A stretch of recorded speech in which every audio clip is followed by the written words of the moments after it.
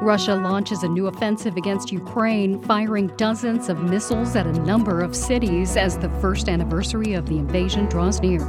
It's Thursday, February 16th. This is WBUR's Morning Edition. Good morning, I'm Rupa Shenoy. Coming up, the latest deadly shooting in America. One person was killed, 3 more hurt at a shopping mall in El Paso. Also this hour, warnings from the Congressional Budget Office about what could happen if the U.S. fails to raise the debt ceiling. Plus, researchers are learning about the range of medical problems caused by the forever chemicals known as PFAS. Because the absorption is so effective, but then the elimination is so poor, it builds up really fast. And remembering actress Raquel Welch, who's died at the age of 82. In sports, the Celtics win, increasing clouds and warm today in the 60s. It's 7:01. Now the news. Live from NPR News in Washington, I'm Corva Coleman. 10 days after a major earthquake and powerful aftershocks hit southern Turkey and northern Syria, the Turkish government continues taking heat for its disaster response. The tremors have killed more than 39,000 people. NPR's Peter Kenyon has more on the most recent allegations. In a statement, the pro-Kurdish People's Democratic Party says President Recep Tayyip Erdogan's ruling coalition government is misusing its emergency powers by, quote, unlawfully taking over the distribution of humanitarian aid collected by others. The statement alleges the seizure of truckloads of tents, firewood and coal, and other aid. It accuses the government of, quote, destroying civilian networks of social solidarity and cooperation in an effort to, quote, monopolize all humanitarian aid in the hands of the government. Officials did not immediately respond to the allegations, but Erdogan is promising a rapid delivery of humanitarian aid and prompt reconstruction of destroyed buildings. Peter Kenyon, NPR News, Istanbul. There's conflicting information about the current safety of the air and water in East Palestine, Ohio. That is where a derailed train caught fire and released toxic fumes 2 weeks ago. NPR's Marie Andrusevich reports residents and elected officials are both demanding accountability from the railroad. At a town hall last night, hundreds of East Palestine residents asked questions and shared concerns about the ongoing health and financial issues caused by the train derailment. There was one key no-show, however, Norfolk Southern Railroad, the company responsible. In a statement, it said the reason was, quote, the growing physical threat to our employees. Governor Mike DeWine criticized the railroad for their absence. He joins other state and local officials in demanding accountability. We talked to someone, who described their yard being torn up and trees go down. The railroad needs to pay for that. We intend to hold the railroad accountable. Norfolk Southern says it has set up a $1 million fund to support the community. Marie Andrusevich, NPR News. There was a deadly shooting yesterday at a shopping mall in El Paso, Texas. One person was killed and 3 other people were injured. El Paso police say they have arrested 2 suspects. Mayor Oscar Leeser says an off-duty police officer was at the mall during the shooting and quickly apprehended one of the suspects. The off-duty police officer that was there, did the job and the job that he's trained to do day in and day out. But also the surrounding areas and the units that responded were there within minutes, was prepared to do their job also. The mayor says there is no further danger to the public. The shopping mall is close to an El Paso Walmart that was the scene of a mass shooting in 2019. A white supremacist gunman has admitted shooting and killing 23 people there. He'd said he wanted to target Latinos. This is NPR. From WBUR in Boston, I'm Rupa Shenoy. Governor Maura Healey says she's trying to get new orange and red line cars on the T in service as soon as possible. The Chinese manufacturer putting the cars together in Springfield has been plagued by problems and delays. Healey told WBUR's Radio Boston that members of her administration are at the factory in Springfield to try and head off any problems. Our Secretary of Transportation was out there on the ground on Monday, and we are going to be all over this. Basically, right now, there are operational issues that need to be addressed, and problems are being corrected as they occur. Because of the problems with the manufacturer, all of the Orange Line trains aren't expected to be in service until at least next year. All the new Red Line cars will take even longer. After a 7-month search, it looks like UMass Amherst will soon have its new leader. The head of the UMass system is recommending Javier Reyes to become the school's next chancellor. Jill Kaufman reports the school's board of trustees will take its vote today. UMass President Marty Meehan says Reyes is an innovative leader who inspires students and supports the teaching and research talents of faculty. Reyes is 49 years old, and he would be the first Latino to lead the Amherst campus. He was born in Mexico and currently serves as interim chancellor of the University of Illinois Chicago. On campus Monday, he told students he hadn't applied to other positions. Being the chancellor at UMass Amherst is a unique opportunity. Reyes said, quote, "When you're looking for impactful, transformative universities that are solving and addressing the biggest challenges that we face," he said UMass in particular has played that role. For the New England News Collaborative, I'm Jill Kaufman. Cambridge-based Moderna says it will keep its COVID vaccine free for uninsured people. People with insurance will also be able to get a free shot through their insurance plans. The announcement comes after Vermont Senator Bernie Sanders called on Moderna's CEO to testify about a potential price hike. Moderna was considering raising the price of the vaccine to more than $100 per dose. Boston's Sci-Fi Film Festival is now underway. More than 100 films will be shown at the Somerville Theater as well as online. Festival director Garen Daly says the event will close on Monday with a 24-hour marathon of cult classics and some films he calls really bad. Think about it as being in your living room and you're seeing something bad and you start yelling at the screen or complaining about the screen. We do that with 500 or 600 people, and it becomes a community event, and we enjoy it as such because that way we can have fun. The festival also includes workshops with film editors of franchises like the Star Wars and Indiana Jones series. It's 7:06. We're funded by you, our listeners, and by ThoughtForms, custom builders of high-performance, healthy homes and places that strengthen our communities. Supporting Climate Interactive's mission to help people everywhere create a sustainable and equitable future with their online climate solutions simulator. climateinteractive.org and thoughtforms-corp.com. The Celtics beat the Pistons 127-109 last night at the Garden. The C's are now off until next week for the NBA All-Star break. Tonight, the Bruins and Predators will skate in Nashville. Clouds increasing throughout the day today. It's going to be warm with a high in the lower 60s. Rain moves in around sunset and showers are likely overnight. The low will be in the 40s. Rain through a good part of the day tomorrow. It'll be in the 60s again. It'll be dry but cooler for the weekend. It's 54 degrees in Boston at 7:07. WBUR supporters include the estate of Joan B. Kroc, whose bequest serves as an enduring investment in the future of public radio and seeks to help NPR produce programming that meets the highest standards of public service in journalism and cultural expression. It's Morning Edition from NPR News. Good morning, I'm Asma Khalid. And I'm Steve Inskeep. Russian forces have begun an offensive in Ukraine. Tens of thousands of new troops are forcing Ukrainian soldiers to pull back. This Russian attack comes near the one-year anniversary of the invasion. Ukraine's American allies expect to see more fighting in the weeks ahead. General Mark Milley spoke with our colleague Leila Fadel this week. Now as we get into the spring, as the thaw comes here, and probably a few more weeks, you're looking at the March-April timeframe, you are likely to see more movement, more offensive operations. So I do think this is a critical moment.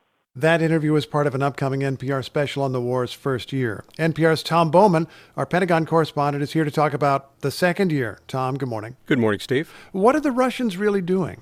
Well, it seems the Russians have started their counteroffensive, and what they want to do is gain even more ground in the eastern part of the country, in the Donbas, with the first-year anniversary coming next week. A lot more troops are heading in, and the sense is more towns in the east will fall to the Russian forces who, again, are trying to make gains. Russia is taking huge amounts of casualties, and they've lost a lot of tanks and armor. But again, tens of thousands of Russian troops flowing in. And Steve, there's a saying that quantity has a quality all its own, and that comes from a former Soviet leader named Joseph Stalin. Tom, Ukrainian officials began 2023 talking about moving the other way, as did their American supporters, talking about a Ukrainian offensive or counteroffensive to take even more territory back from the Russians. What happened to that? Well, we're likely to see it, and as General Milley said, probably sometime in the spring, maybe April or even into May when the ground dries out, and also when they get their tanks and armor and better trained troops. Ukrainian troops are training in England in small units, and larger units are doing training at U.S. training facilities in Germany. They want to make sure they have, again, all the armor and the trained troops before they mount this counteroffensive. I want to call attention to something General Milley said. He said this is a critical moment, but people are always saying that various moments in this war are critical moments. What about this particular set of offensives and counteroffensives would be critical? Well, I think it's critical for the Ukrainians. They have to show NATO and the U.S. that they can actually achieve something. Can they push the Russians back in the eastern part of the country? Or can they, as some say, will likely head south and split that Russian land bridge that goes from Russia to Crimea? The sense is they may push into Melitopol on the Sea of Azov. That would prevent the Russians from supplying their forces in Crimea, because the only other way in by land is that bridge that you remember the Ukrainians partially destroyed a while back. Yeah. But what can the Ukrainians achieve? Now, they say they want to push all the Russians out of the entire country. General Milley and others have said, you're not going to be able to do that. And also, the Russians wanted to take the entire country. General Milley said they can't do that either. So what can they do? U.S. officials have said again and again they will support Ukraine for as long as it takes. But let me interrogate that a little bit. Is there something of a time pressure here for the Ukrainians that they know that their support from the international community maybe can't go forever? I think that's probably right. If they can't achieve much, you may start to see some European countries start to say, we can't keep this thing going forever. The United States may say, we're with you right to the end. But you might see some of those European countries, because of the cost of this, saying, you know what, it's really time to sit down at a negotiating table. NPR's Tom Bowman, thanks so much. You're welcome, Steve. At least one person is dead and 3 others are injured after a shooting at a shopping mall in El Paso, Texas. It took place just down the road from where a gunman killed 23 people at a Walmart in 2019. Police have detained 2 suspects and are investigating a potential motive in this latest shooting, which comes only days after a gunman killed 3 people at Michigan State University. All this gun violence is again leading to calls to do something. We're joined now by Olivia Troy. She's a member of a gun safety advocacy group called 97%, and she served as Homeland Security and Counterterrorism Advisor to former Vice President Mike Pence. Good morning, Olivia. Good morning.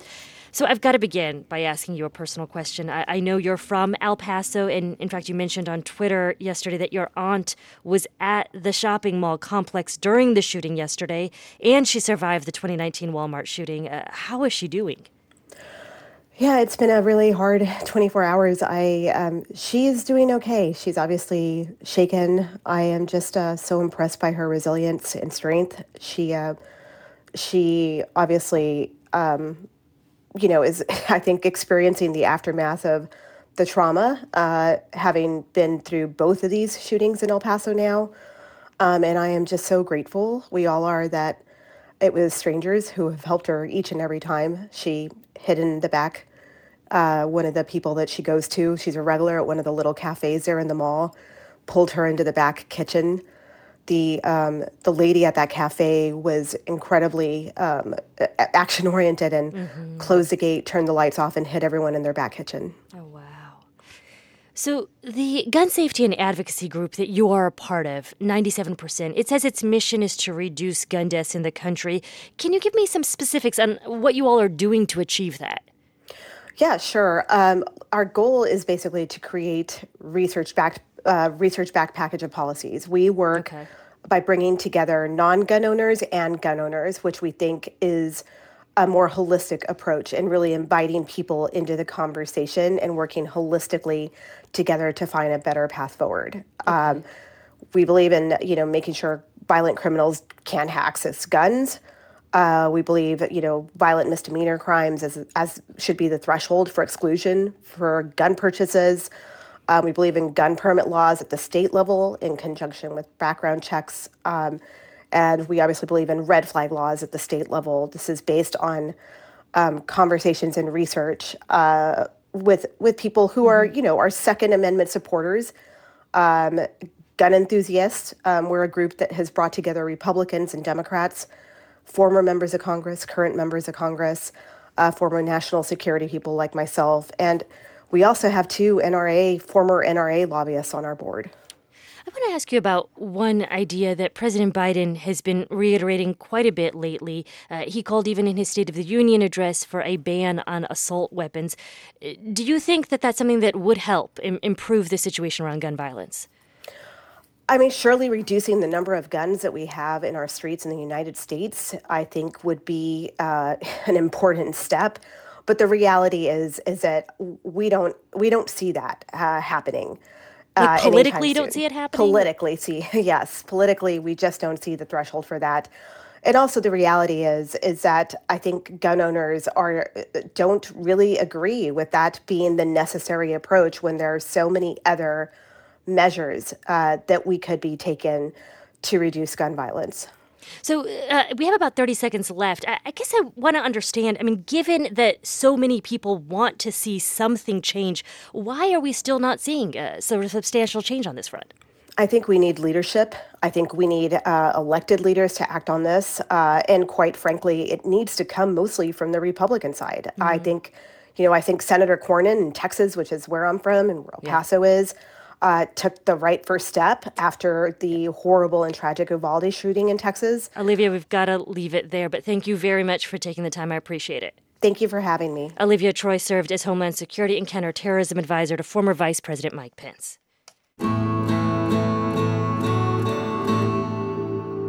Relatives of the famed Chilean poet Pablo Neruda say their suspicions of half a century are confirmed. Did you know this? They've long accused state agents of poisoning the poet after a U.S.-backed coup in Chile back in 1973. Now, forensic scientists have delivered findings to officials that do show a toxin in his remains. Here's NPR's Carrie Kahn. For the past 5 decades, the official story is that days after the coup, Pablo Neruda died in a Santiago hospital due to complications from prostate cancer. No one ever believed that lie, says Rodolfo Reyes, Neruda's nephew. La bacteria del Clostridium botulinum en su cuerpo porque le fue inyectada y esa fue la causa de su muerte. He was injected with a bacteria that caused his death, Reyes told NPR. Reyes is a lawyer and has seen the report that was delivered to the court. Scientists from Canada, Denmark, and Chile reported they found large quantities of the bacterium that can cause botulism poisoning in bone and tooth samples from Neruda's exhumed body. Me gustas cuando callas. Perhaps the 20th century's most read poet, Neruda won the Nobel Prize for Literature in 1971. He wrote epic poems about love, like his famous 20 on the topic. Here he is heard reading number 15. Parece que los ojos se te hubieran volado y parece que un beso te cerrara la boca. He was also a Chilean diplomat and staunch supporter of President Salvador Allende, a socialist who was deposed by the military with help from the U.S. in 1973. Reyes says there is no doubt that dictator Augusto Pinochet, who went on to rule Chile for the next 2 decades, killed his uncle.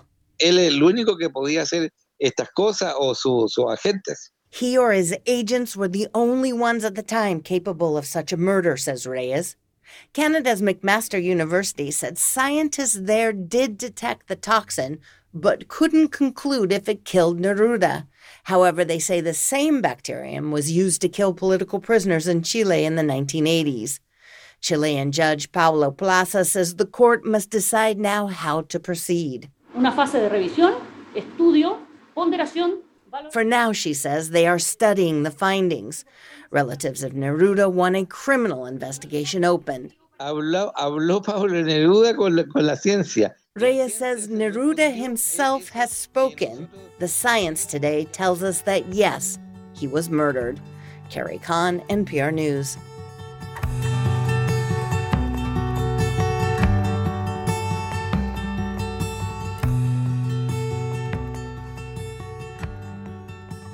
This is NPR News. This is 90.9 WBUR. I'm Rupa Shenoy. Coming up, as part of this week's in-depth series on forever chemicals, WBUR health reporter Gabriela Emanuel looks at what PFAS do to human bodies.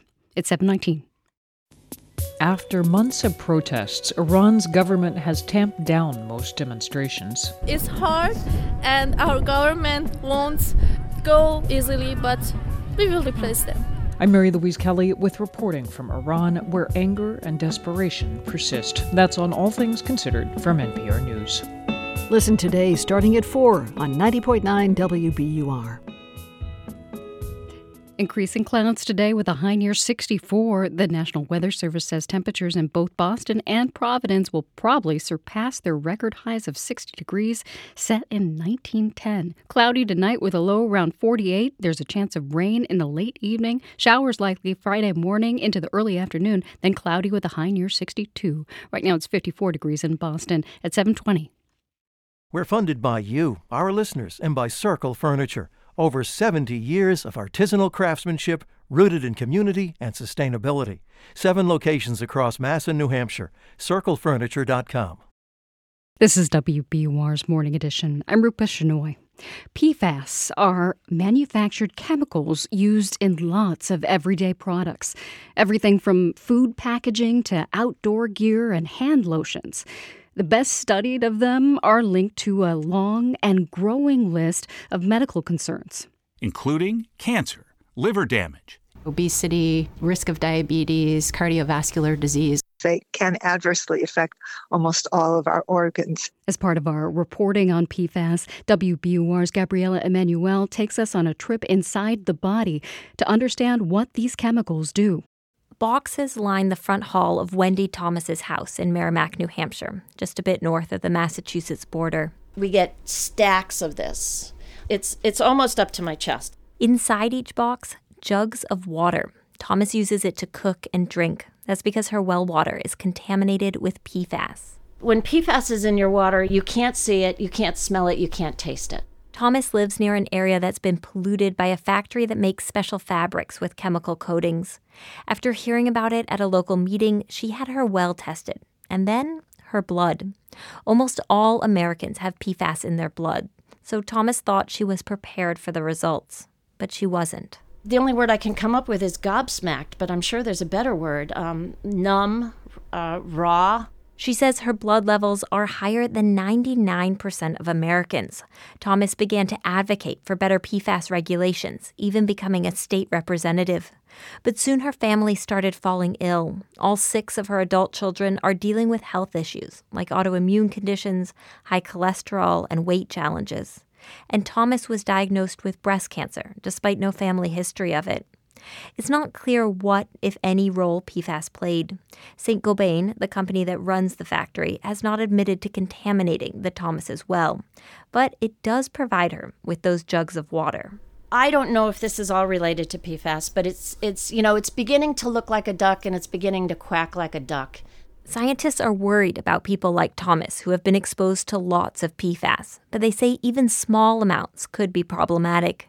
These experts are learning more about what's happening once PFAS gets into the body. The first step, they know. Imagine taking a gulp of PFAS-laden water. Those chemicals go from your stomach to your intestine. And in the small intestine, they'll basically be completely absorbed into the body. Angela Slitt studies PFAS at the University of Rhode Island's College of Pharmacy. She says once the chemicals get inside, they are like obnoxious house guests. And they have 3 main calling cards. First, they overstay their welcome. That's because all PFAS contain chemical bonds that are super strong and stable. That's good if you're making a consumer product, but she says it means these visitors are hard to get rid of. They are just virtually indestructible. So, it takes high temperatures to break down the carbon-fluorine bonds. And a problem is that the body doesn't break them down either. That's where they get the nickname forever chemicals. So substances like caffeine, Tylenol, and the plastics chemical BPA, they leave the body in a matter of hours. Lead leaves the blood in a month or so. For the most prevalent types of PFAS, We're talking years. And in rodent studies, Slit says, because the absorption is so effective, but then the elimination is so poor, it builds up really fast. That brings us to the second calling card, PFAS spread out. Megan Romano is an epidemiologist at Dartmouth School of Medicine. She says PFAS get into the blood. What that means is it's a really excellent delivery system to get all sorts of places in our body. That's different from many other toxins that influence just one system or organ. Romano says PFAS can mess with a lot of body functions. One way they do this is by appearing to be something they're not. That's the third calling card. On a molecular level, PFAS can click into certain receptors in the cell.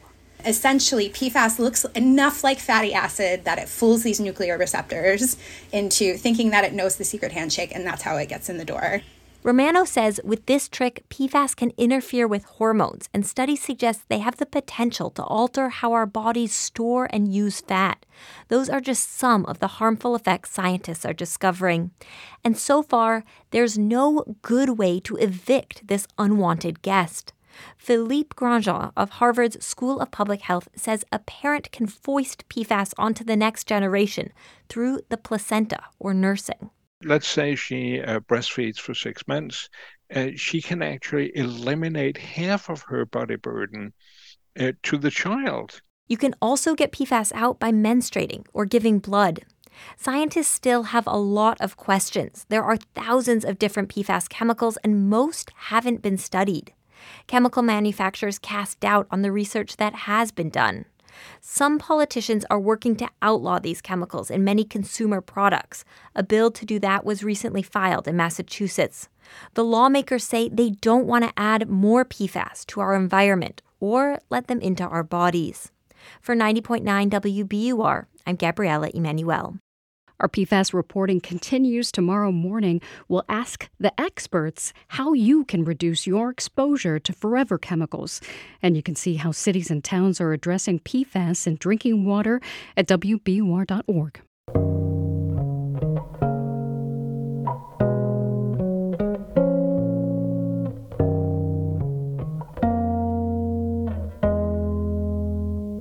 Hundreds of thousands of people crowded Kansas City for a victory parade celebrating their city's Super Bowl win.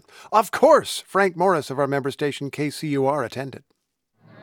After walking much of the parade route, high-fiving fans, Kansas City's quarterback, Patrick Mahomes, got on stage. About as humble as a liquored-up Super Bowl MVP in an enormous, bejeweled professional wrestling-style belt can be. We're world champs! I just want to say we appreciate everybody here today. Arrowhead Stadium's one of a kind, and we just want to say Chiefs Kingdom is one of a kind. So give a round of applause for everybody that's standing here today. Of course, that love goes both ways. Teenagers Ashlyn Vaughn and Sammy Vinzanti managed to touch Mahomes during the parade. And then he was, I got a video, you came up and then he touched it! Elizabeth Adams, longtime fan, says she loves seeing the city coalesce around its football team. The Chiefs last won the Super Bowl in 2020, right before the pandemic shut everything down. It's nice to finally be together. We're finally coming back together as a city and as people, and for one thing, it doesn't matter your race, religion, views of anything, we're all here to come together as a family, as Chiefs Kingdom, all together. Adams is from Leavenworth, Kansas, near Kansas City. George Perry drove in from tiny Slater, Missouri, 2 hours away. A great thing, man. Great time, good people, good city, great football team. A great team built around the talents of pro football's most valuable player. Patrick Mahomes is our Superman, and we're the kryptonite for the rest of the NFL. Willie Wright looks a bit like a superhero himself, dressed head to toe in matching Chiefs apparel. He says the second recent Super Bowl win feels better than the first, because now the team's on the road being a dynasty. For NPR News, I'm Frank Morris in Kansas City.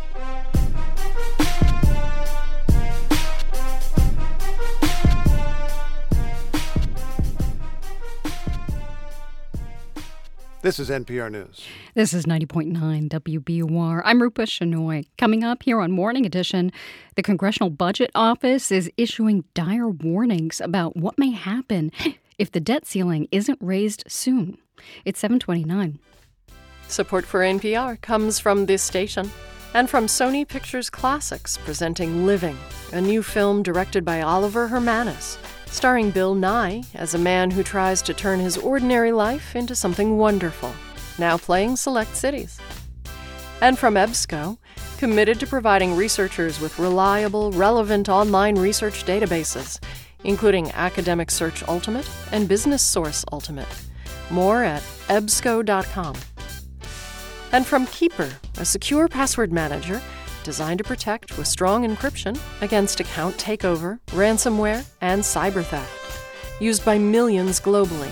Learn more at keepernpr.com. And from the Annie E. Casey Foundation. Live from NPR News in Washington, I'm Dave Mattingly. Ukraine's President Volodymyr Zelensky says his country was hit by another wave of Russian airstrikes today. He's heard here through an interpreter addressing Norway's parliament by video. We still managed to take down half of the missiles, and we're doing our best to ensure that 100% of Russian terror would fail. Ukraine says today's airstrikes caused no major disruptions to the national power grid. In East Lansing, Michigan.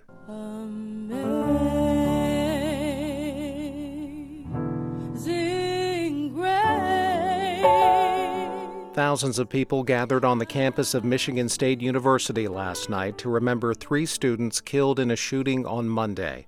A gunman opened fire inside an academic building and later at the student union. 5 other students were critically injured.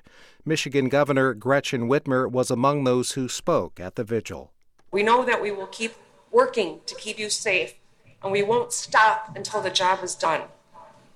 And we know there is much goodness and light in this community, and it outshines the darkness. Police say the 43-year-old gunman took his own life about 5 miles off campus. Police say they're still looking for a possible motive for the attack. Dow futures are down 39 points. This is NPR News. From WBUR in Boston, I'm Rupa Shenoy. The city of Cambridge says it's fast-tracking plans to implement body cameras for its police officers. The city first discussed the topic in 2020. The renewed effort follows the fatal shooting of 20-year-old Arif Saeed Faisal by Cambridge police last month. The city says it will also hire an independent consultant to review other training policies and practices within its police department. The city of Northampton will take up a vote tonight on whether to establish a reparations commission. The commission would study the city's history of, quote, racialized harms against its black community and recommend ways to address them. Northampton City Councilor at Large Jamila Gore is a co-sponsor of the proposal. She says she didn't expect the response it's received from residents. I was expecting more of a backlash from the public, but I'm glad that most of the public that I've heard from have been overwhelmingly positive about it. Some people saying that it's long overdue. That was surprising and really heartwarming. If passed, Northampton would join Massachusetts communities, including Boston, Cambridge, and Amherst, in taking similar actions. Massachusetts casinos took in over $500,000 on the first day of legal in-person sports betting. The Gaming Commission says that means nearly $10,000 in tax revenue for the state. Online sports betting is expected to launch early next month. It's 7:33. We're funded by you, our listeners, and by Brookline Bank, where financial solutions are crafted to the needs of your business and delivered with a hands-on approach committed to your success. Learn more at brooklinebank.com, member FDIC. The Celtics ended the first half of their season on a positive note. They beat the Pistons 127-109 at the Garden. The C's are now off for a week for the NBA All-Star break. The Bruins are on the road tonight to play the Nashville Predators. Clouds will move in throughout the day today as temperatures rise to a high in the mid-60s. Tonight we fall back into the 40s under cloudy skies that may give way to rain in the late evening. Friday starts with showers, then it'll be cloudy with a high in the low 60s. Right now it's 55 degrees in Boston at 7:34. Support for NPR comes from this station and from the Lemelson Foundation, dedicated to inspiring and enabling the next generation of inventors to improve lives around the world. More information is available at lemelson.org. And from the Charles Stewart Mott Foundation, supporting efforts to promote a just, equitable, and sustainable society in its hometown of Flint and communities around the world. More at mott.org. And from the Annie E. Casey Foundation. It's Morning Edition from NPR News. I'm Asma Khalid. And I'm Steve Inskeep. Good morning. There's this old saying that there are three kinds of lies: lies, damn lies, and statistics. Possibly with this warning in mind, Congress staffs a nonpartisan budget office whose job is to come up with budget numbers that are credible. And the CBO has some thoughts about the federal debt and borrowing in years to come. First, this country is on track to borrow a lot more than it already has. And second, we're growing closer to default because House Republicans have so far declined to pay the bills. David Wessel joins us next. He directs the Hutchins Center at the Brookings Institution. Welcome back, sir. Good morning. Okay, so first, if present trends continue, if we keep taxing and spending at the amount that we are, how much is the country on track to borrow? So the Congressional Budget Office says over the next decade, the government will spend $20 trillion more than it takes in taxes. And the thing that's a little bit frightening is that that's 20% more borrowing than they predicted last May when they did their last report. And there are two reasons for this. One is Congress passed a lot of big-ticket spending bills last year. And second, CBO expects the overall economy to do worse than it had anticipated and interest rates to be higher. And those interest rates are a big factor. The interest tab on the federal debt soars as the government borrows more and interest rates go up. I guess we should underline the danger here. We have found out in the last few years that the federal government can borrow a lot more than anybody maybe thought they could without any particular damage to the economy. But there's some point at which it becomes hard to make the monthly payments. Is that the deal? Yeah. The thing is, we don't know how much the government can borrow before it runs into trouble. The debt has risen from about 35% of the GDP, the overall size of the economy, which before the global financial crisis, it was 80% of GDP before the COVID pandemic. And because of all the pandemic spending, it's about 100% of GDP today. And that's levels we haven't seen since World War II. Now, there's some people who predicted at this level, we would surely have had a financial crisis or an economic calamity, but we haven't. The U.S. Treasury hasn't had any significant trouble borrowing that money, and interest rates on 10-year Treasury debt, though higher than they were a year ago, are still low by historical standards. So there's no sign now that government borrowing is causing a problem. But CBO projects that we're on track to raise the federal debt to 195% of GDP over the next 30 years. That's really a lot. And although there's a lot of uncertainty about the numbers, the government clearly is on an unsustainable course. The debt can't grow faster than the economy forever. So at some point, Congress is going to have to do something about taxes and spending. Well, let's talk that through, because we're in the middle of this debt ceiling debate once again, where House Republicans are saying they will not pay the country's bills unless they get a negotiation over spending. And there's a limited amount of time, according to the CBO. We've got a few months to straighten this out, or the United States is not going to be able to pay its bills. But in the meantime, this is what seems to be on the table. Republicans are saying we want to drastically bring down the deficit, but also saying we don't want to touch popular programs like Social Security and Medicare. Is it possible to do both of those things? I don't think so, not without a lot of tax increases. What the CBO report says that outlays for Social Security and Medicare are going to grow a lot over the next decade because we have a lot more old people and healthcare spending is rising rapidly. Everything else is going to be a smaller share of the budget. So it's really hard to reach budget nirvana without doing something on the tax or spending side on Social Security or Medicare. Budget nirvana. That's what you guys study over there at the Hutchins Center. Absolutely. We're in favor of it. That's good. David, it's a pleasure talking with you. Thank you so much. You're welcome. David Wessel at the Brookings Institution. Raquel Welch has died at 82. As NPR's Chloe Veltman tells us, the movie and TV star worked hard over her long career to move beyond being pigeonholed as a sex symbol. Raquel Welch's appearance in the 1966 sci-fi adventure Fantastic Voyage in a skin-tight white bodysuit certainly got moviegoers' attention. Open it! Open it before they get here! I can't till the hatch is flooded. But it was the film 1 Million Years BC, made that same year, that sealed the actress's reputation as an international sex symbol. See her as Loana the Fair One, who deserted her tribe and risked her life to follow Tumak of the Rock People.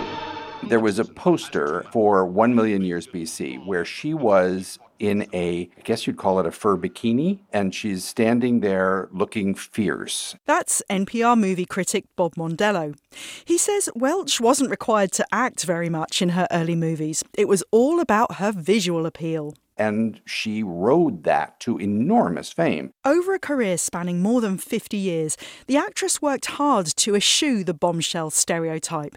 Mondello says she was brilliant at comedy. She knew she had comic chops, and she wanted to show those off. And so when she got cast in The Three Musketeers, she was very funny. Oh, monsieur, you must help me. You are young and gallant, and my husband is just a weak man troubled with wind. Welch won a Golden Globe Award for her performance in that film in 1974. One of her most hilarious roles was playing a heightened version of herself on the hit show Seinfeld. No, I told you I don't want to do that. If you bring it up again, I'll feed your genitals to a wolf. Raquel Welch was born Joe Raquel Tejada in Chicago, Illinois, to a Bolivian father and an American mother. She didn't discuss her Latina heritage during her early career. Film critic and Entertainment Weekly editor Yolanda Machado says the actress had to hide her identity to succeed. And despite what a heavy weight that may have been to conceal, she triumphed in memorable performances that stand as a portal into an entire generation.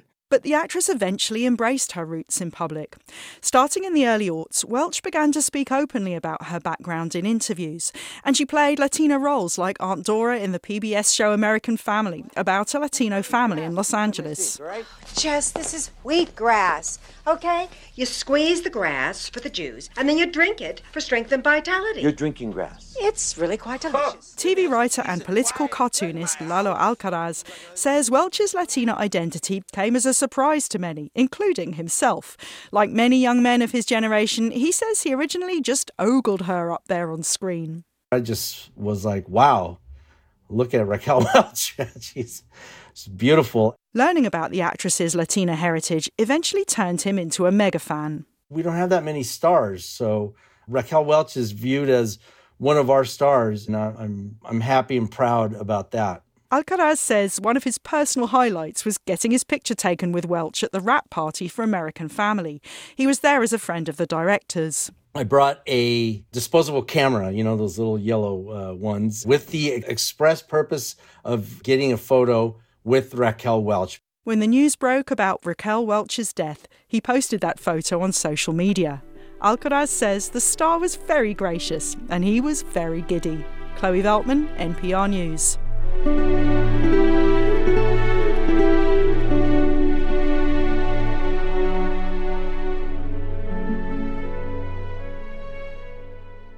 This is NPR News.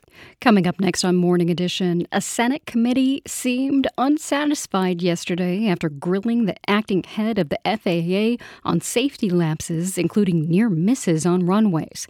And in our next hour, some scientists are trying a different approach as they hunt for new viruses. Increasing clouds today with a high near 64. The National Weather Service says temperatures in both Boston and Providence will probably surpass their record highs of 60 degrees set in 1910. National Weather Service meteorologist Rob Magnia says the weather has been unseasonably warm this winter, but he's not alarmed. He adds winter may not be over yet.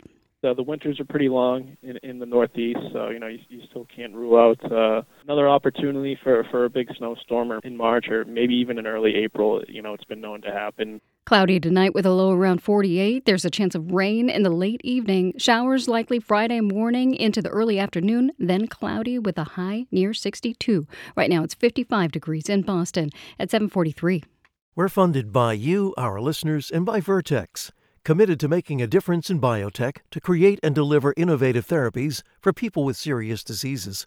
Career opportunities at vrtx.com. Now in business news, Boston-based Fidelity Investments says it plans to hire 4,000 new workers by this summer. More than 1,000 of those jobs will be in Massachusetts, New Hampshire, and Rhode Island. The financial services giant says the openings include roles in IT, customer service, and sales. The Boston Planning and Development Agency is set to vote today on a proposal to redevelop a long-vacant warehouse in Allston. The site is along the Mass Pike across from Boston Landing. Boston-based Berkeley Investments says it wants to turn the area into a 3-building development that would include labs and apartments as well as restaurants and retail space.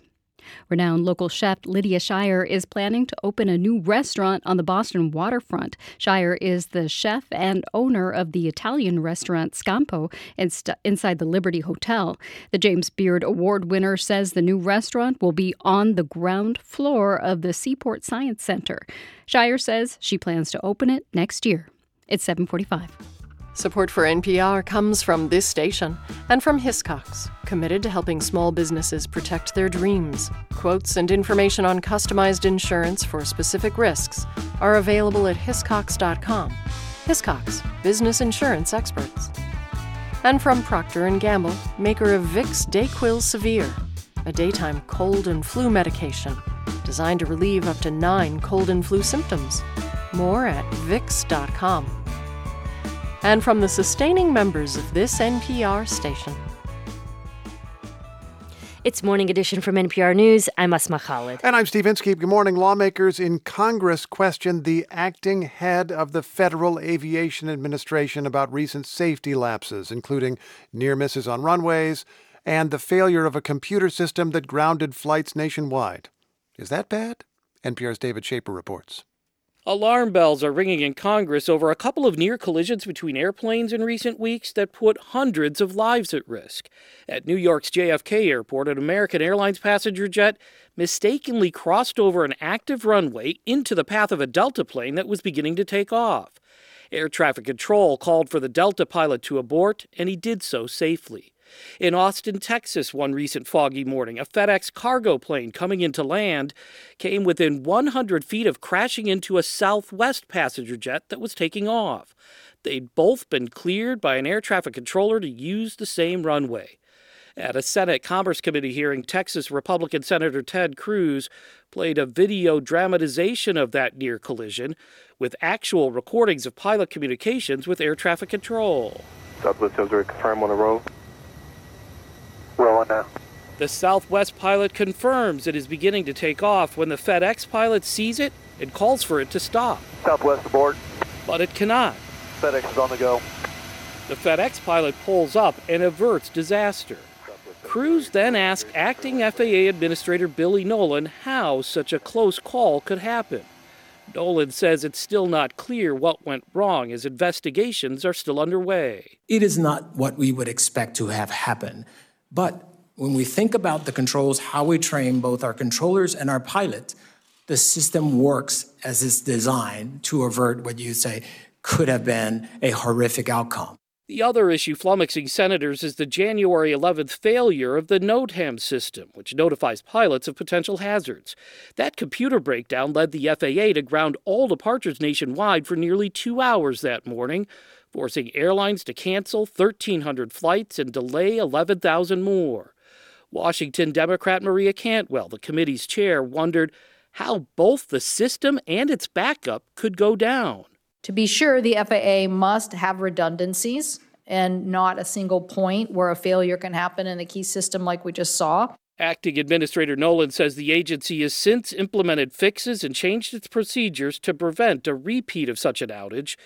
But Senator Ted Cruz pressed him on that. Will the fixes remove the risk of a similar single point of failure from knocking the system out? Is there redundancy being built into it, or can a single screw-up ground air traffic nationwide? Nolan responded that there are redundancies and safeguards now in place, but... Could I sit here today and tell you there will never be another issue on the NOTAM system? No, sir, I cannot. What I can say is that we are making every effort to modernize and look at our procedures. Nolan noted that over the last decade plus, air travel in the U.S. has never been safer. But we do not take that for granted. Recent events remind us that we cannot and must not become complacent and must continually invest in our aviation system. To that end, Nolan is creating a safety review team of outside experts to examine the FAA systems, structure, culture, processes, and integration of safety efforts, while the agency continues its massive effort to overhaul and upgrade outdated technology. David Shaper, NPR News.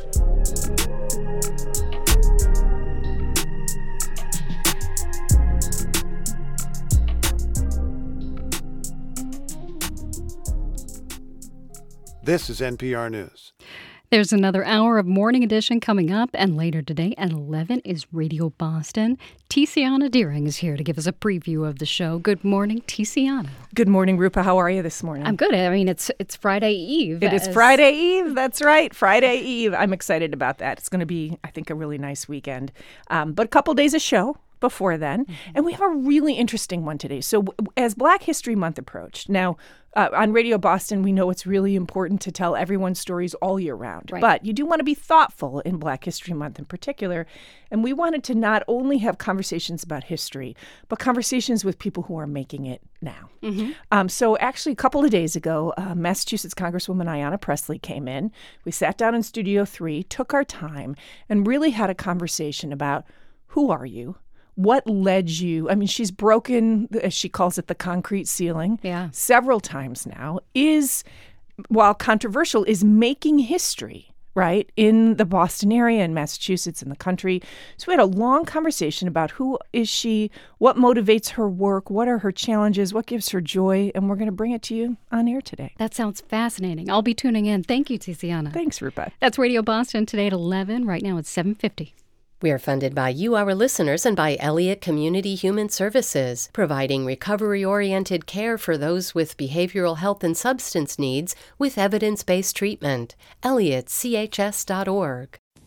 After months of protests, Iran's government has tamped down most demonstrations. It's hard, and our government won't go easily, but we will replace them.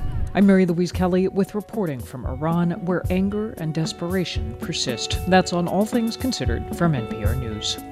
Listen today starting at 4 on 90.9 WBUR. It'll grow cloudy today and temperatures will rise to the mid-60s. 40s tonight, and we may see some showers after about 7 p.m. That will be followed by a rainy Friday morning in the low 60s. The showers should taper off by about mid-afternoon. It's 56 degrees in Boston at 7:51. It's Morning Edition from NPR News. I'm Steve Inskeep. And I'm Asma Khalid. Bozoma St. John has navigated a high-flying corporate career, a Black woman who held top marketing positions at Netflix, Pepsi, and other major companies.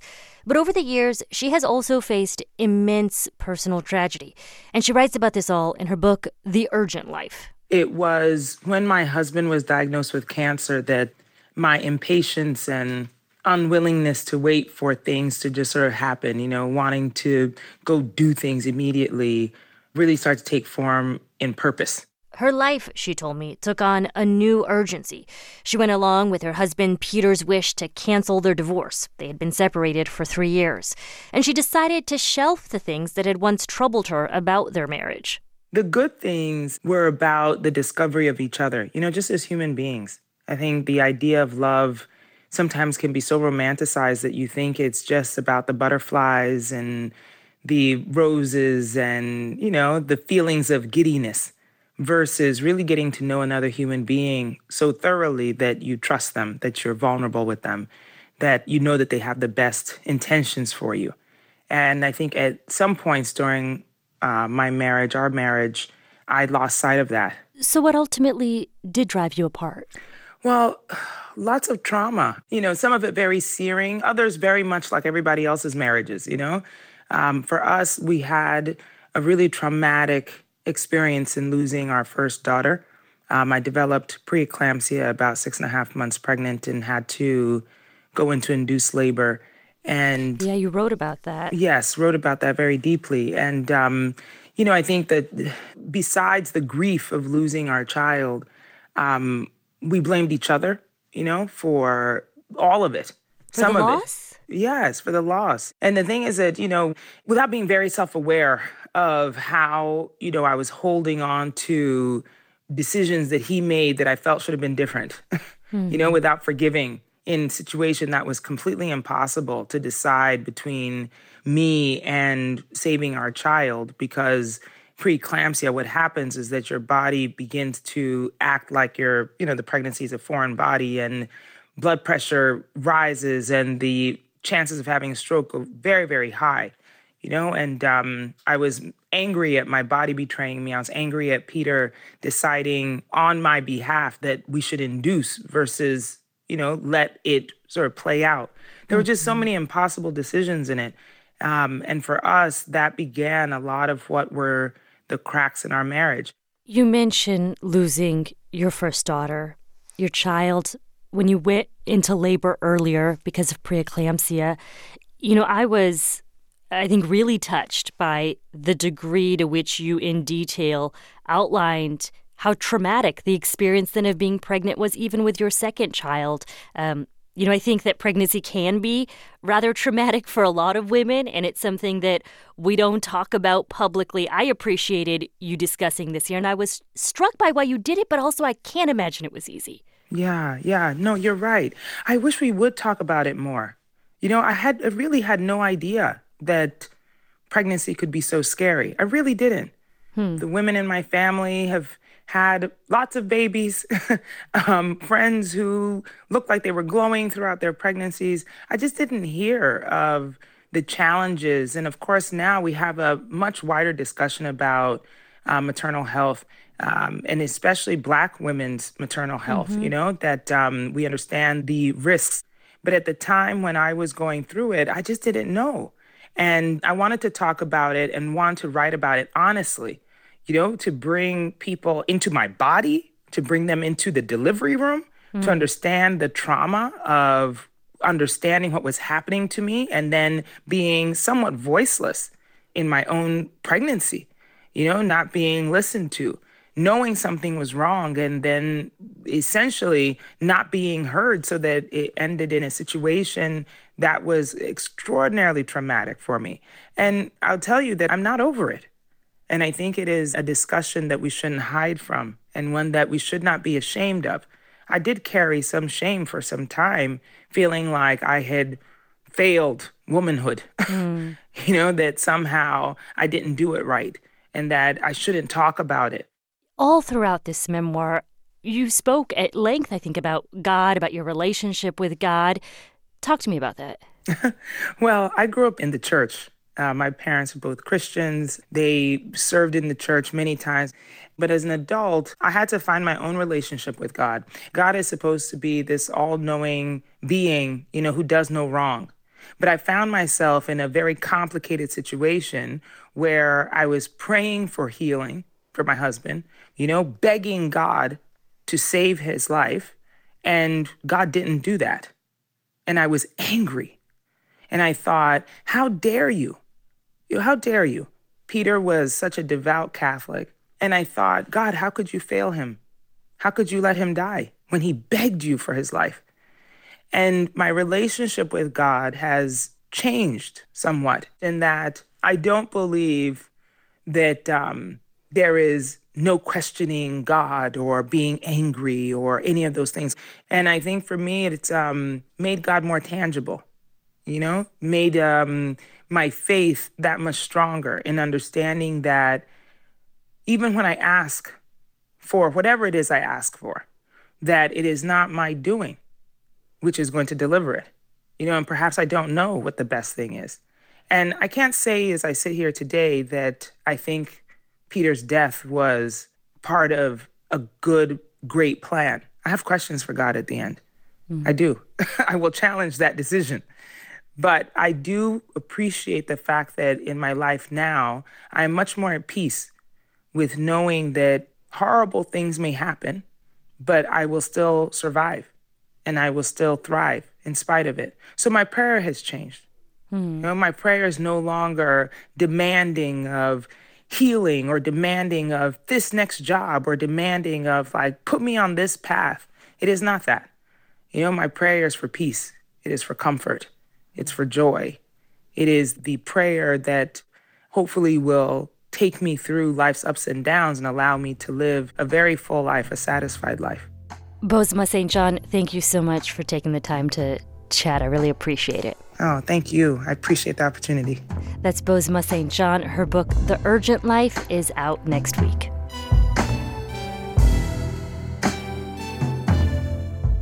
This is Morning Edition from NPR News. I'm Asma Khalid. And I'm Steve Inskeep. We'll probably see record-breaking warm temperatures today. It'll be in the low to mid-60s, 40s tonight with rain possible overnight. Right now it's 56 degrees in Boston, and we're coming up on 8 o'clock.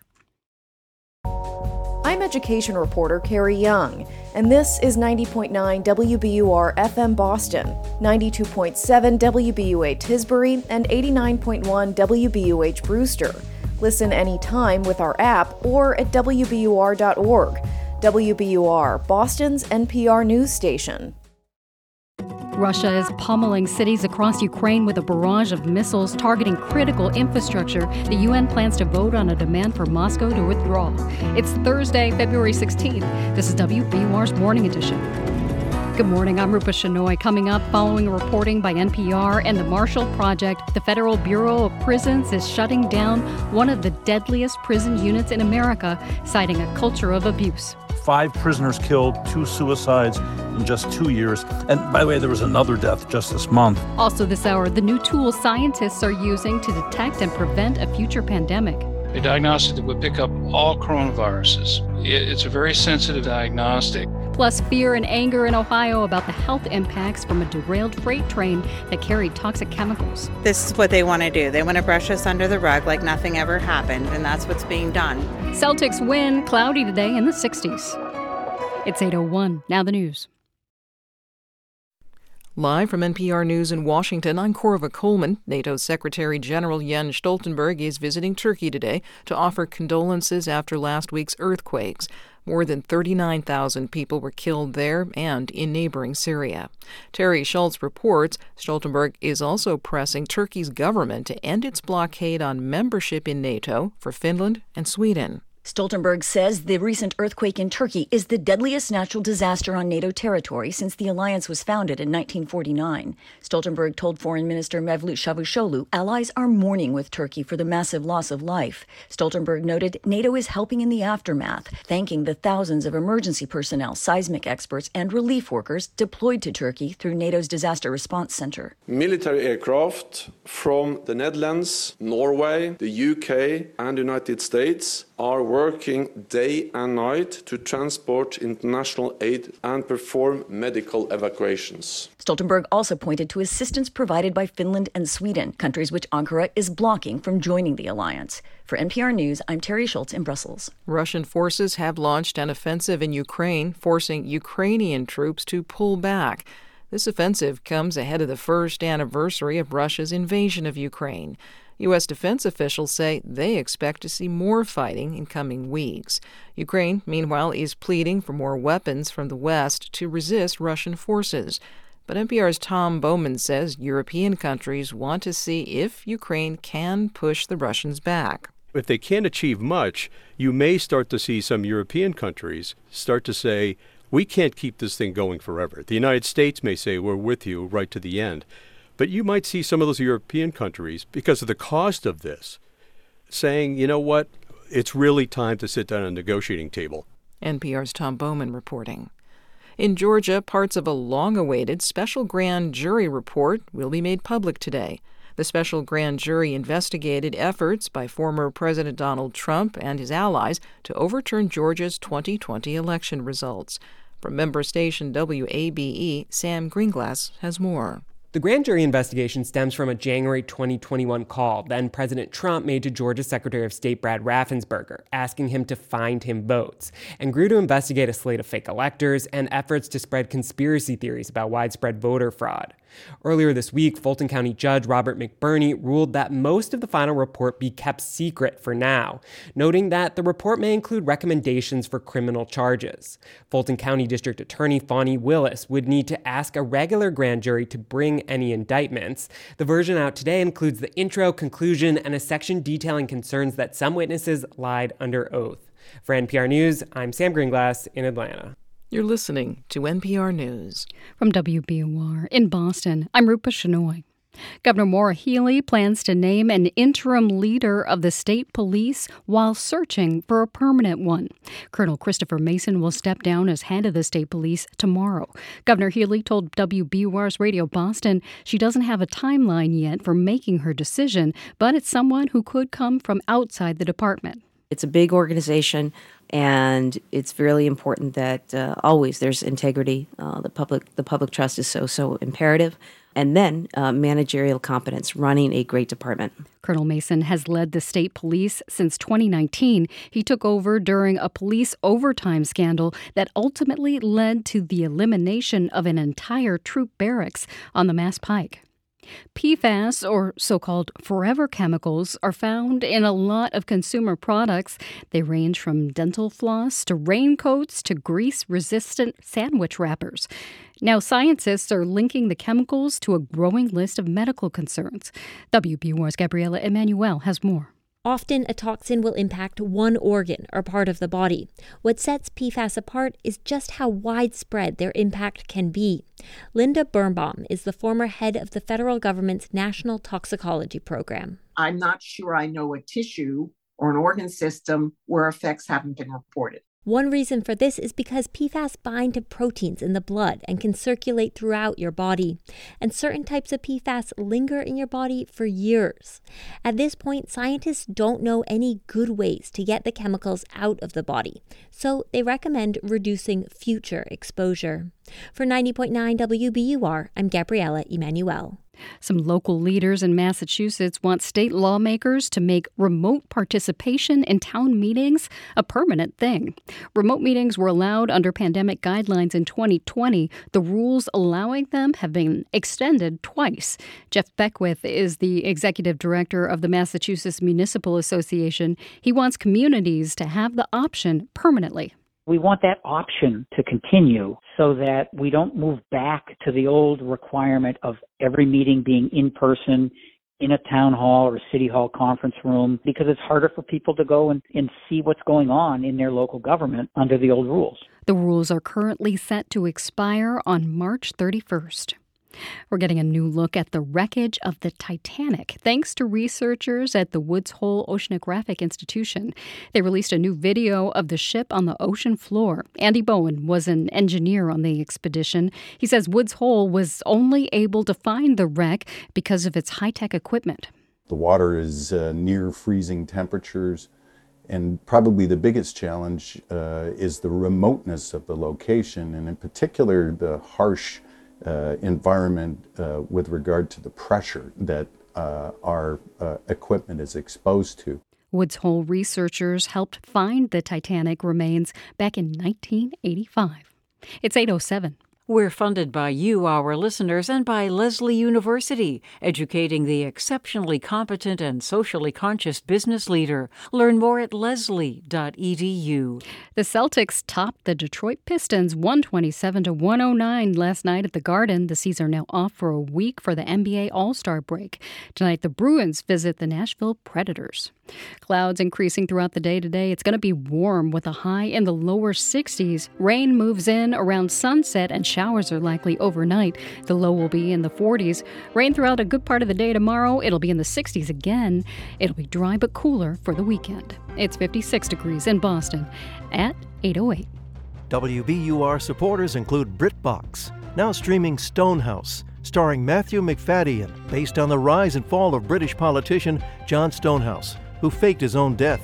Available at BritBox.com/NPR. This is Morning Edition from NPR News. I'm Asma Khalid. And I'm Steve Inskeep. Scientists think they have learned a lesson during the pandemic, a lesson about how to see the next pandemic coming.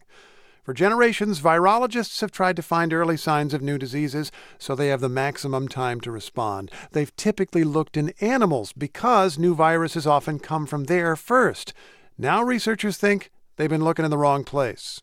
NPR Global Health correspondent Michaeline Duclef has been discovering this story. Hey there, Michaeline. Good morning. What's been going wrong? So for decades now, the U.S. government has spent hundreds of millions of dollars to hunt for new viruses inside animals. Scientists trap wild animals and then look for viruses inside them. That's where the SARS virus came from, right? Mhm. But what scientists are figuring out is that this task is nearly impossible. Animals contain millions of different viruses, and only a tiny fraction of those will ever infect people. So how do you know which one's a threat? They missed the early warning signs in China with COVID. Yeah, well, if that doesn't work very well, what is the better approach and how did scientists begin to find it? So, in the past few years, scientists have begun to understand something surprising, that new animal viruses are jumping into people all the time. They're called spillovers, and they aren't rare at all. They've just been hidden. And the story I'm going to tell you is about a little boy in Malaysia who had a mysterious illness, and how that illness started to reveal these hidden spillovers, which is leading to a big change in how scientists search for new diseases. I want people to know you had to go a long way to get this story. So where did you find this little boy? So the little boy lives in a tiny fishing village on the island of Borneo. The village is right near the South China Sea. And to get there takes quite an effort. We have to cross over nearly a dozen rivers and take several ferries. It's here, the ferry? So the water is not rough, okay? Drive over gulches where crocodiles hide in the mud, past giant mango trees rising 40 feet in the air. The yellow, are those coconuts?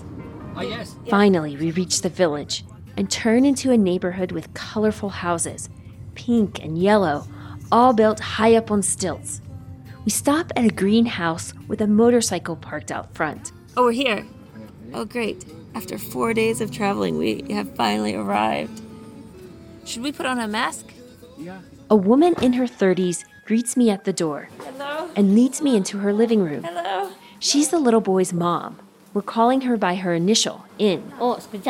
We aren't using her full name to protect the family's privacy and any stigma there might be around the cause of her son's illness. Oh, thank you. In has 6 kids. Her 5th is a boy, Mohammed. She and her family gather around and tell a remarkable story about him. Back in 2017, Mohammed was only a baby. 4 to 5 months. Oh, okay. One summer evening, he started to have a fever. Sesak nafas. Shortness of breath. Okay. And so the baby was could not breathe. Were you afraid? Risau is very concerned. In rushed Mohammed to the hospital near their home, but the baby's condition worsened. So they traveled 3 hours to the nearest city, called Cebu. Doctors quickly admitted Mohammed to the ICU. Straight to ICU. Because was he getting worse? Much worse, she says. Mohammed's lungs were failing, and his blood wasn't getting enough oxygen. The breathing machine. Mohammed had pneumonia, but doctors couldn't identify the virus causing it. Surprisingly, this is actually the norm with respiratory infections. John Lignicki is a virologist at the University of Florida and one of the top virus hunters in the world. He says at any given hospital, here in the US or Brazil, anywhere, if you have a respiratory infection, doctors often run a test to see the cause. But something a lot of people don't realize is that a most probable cause is typically generated by these tests in about 40% of the cases. I like to say 60% of the time, they have absolutely no idea. But at the hospital in Malaysia, where Mohammed was, one doctor wasn't satisfied with that. His name is Dr. Tek Hak To. He's a pediatrician, and he's treated thousands of children like Mohammed with severe respiratory illnesses that they can't find a cause for. And around the time he was taking care of Mohammed, he was also trying to figure out why. What's making each of these kids sick? He really wanted to know. We are interested in all these infections that has been making trouble to a lot of our children. So he took a little white swab, like the one in a COVID test, scraped the inside of Mohammed's nose, and froze the sample. He and his team have taken samples like this for years. We are looking for infection that we don't know, essentially. If you think about it, doctors not knowing what causes an infection 60% of the time, That means there are these groups of viruses out there, perhaps other new coronaviruses or flu viruses, making people sick all over the world that scientists have no clue about. They've been hidden. There are a whole bunch of viruses that we are missing. We probably have novel viruses here in North America. We're just missing them because we don't have the tools to pick them up. That's Dr. Gregory Gray. He's an infectious disease epidemiologist at the University of Texas Medical Branch in Galveston. A few years ago, he teamed up with Toe and developed a tool to find new coronaviruses inside patients. A diagnostic that would pick up all coronaviruses. It's a very sensitive diagnostic. Then he started to test Toe's patients with this new tool. They started with only about 300 patient samples, including Mohammed's. Right away, they found something. Inside Mohammed's upper respiratory tract, Gray and his team found a new coronavirus, one that comes from dogs. It's very canine-like primarily. At the time, scientists didn't think dog coronaviruses had the ability to infect people. Gray wondered if his team might have made a mistake. I was surprised, and you always wonder if you have some sort of problem with the lab. But then Gray and his colleagues looked to see if this dog virus had cropped up in other patients around the world. They looked in a genetic database, and Gray says what they discovered is that this family of dog viruses has jumped into people or spilled over at least 4 times in the past 20 years. The same virus has been found far away in Haiti, and there's been evidence of other canine viruses in this group infecting people in Thailand and in the USA. That was in Arkansas, where scientists found the dog virus in people with cold-like symptoms. And here's where the story really gets crazy. Because if they were barely looking and they found this, that means these viruses... They're probably spilling over or threatening to spill over all the time. After Gray and Toe published their findings on Mohammed, other teams started reporting more animal coronaviruses inside people all over.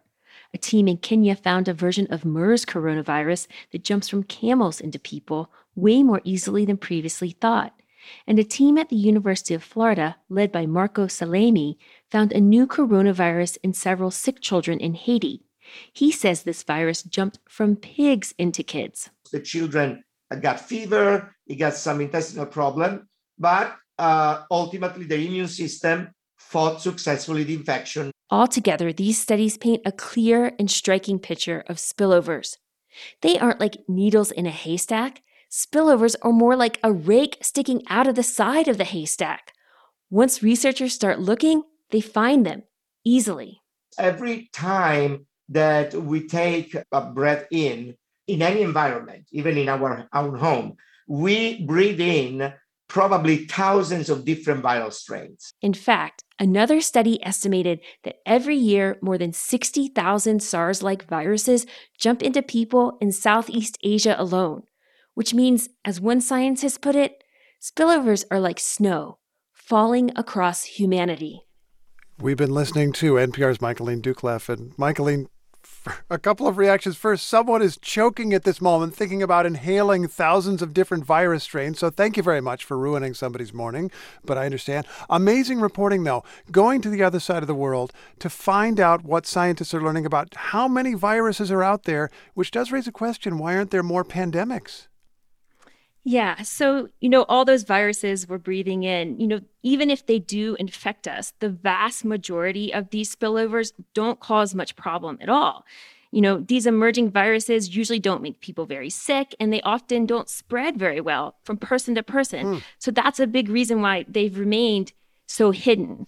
But, Steve, and this is really key, when a virus strain keeps jumping over and over again into people, say for decades, there's always a possibility it could mutate or change so that it could start making people really sick or even begin transmitting between people. So does this story point to a way to be more efficient in finding the viruses we need to worry about, looking at people instead of animals? Exactly. It's a way of narrowing the search, right? So looking in people with pneumonias who doctors don't know the cause, or also looking inside people who are often working with animals. Think of this. If you combine the studies I mentioned in that story, these scientists search for new viruses in only about 1,000 people. And look what they've already found, 3 new coronaviruses. Can you finish the story for us, though, the story of this little boy, Mohammed? Yes, of course. When I visited In's home, it was the first thing, I wanted to know. How was Mohammed? And at one point, a little boy came out of a bedroom wearing a Cookie Monster t-shirt. And In says, that's Mohammed. He took nearly 2 years to recover from the illness he had. He coughed for several years, and he's always been small for his age, but now he's 5 years old, and he's healthy, and he's in kindergarten. NPR Global Health correspondent Michaeline Ducleff has the latest installment of an NPR series called Hidden Viruses. Thanks so much. Thank you, Steve.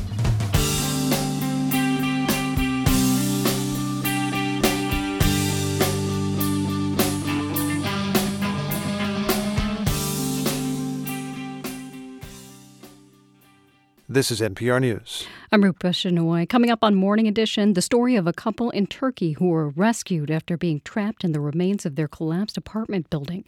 And the Federal Bureau of Prisons says it's shutting down a notorious prison unit because of a culture of abuse exposed by reporting from NPR and the Marshall Project. It's 8:20. Hey, it's A. Martinez from Morning Edition. Waking up your body every morning is hard enough, so why not make waking up your mind easier? Every morning, we bring you the latest news and headlines, plus a little something to make you smile, think, maybe even laugh, so you can get those neurons fired up for the day ahead. So wake up your brain with us. Listen to Morning Edition from NPR News every weekday. Listen again tomorrow morning on 90.9 WBUR. We're funded by you, our listeners, and by Vertex, working for people with sickle cell and genetic kidney diseases, cystic fibrosis, and more. Careers in research and cell and genetic therapies at vrtx.com.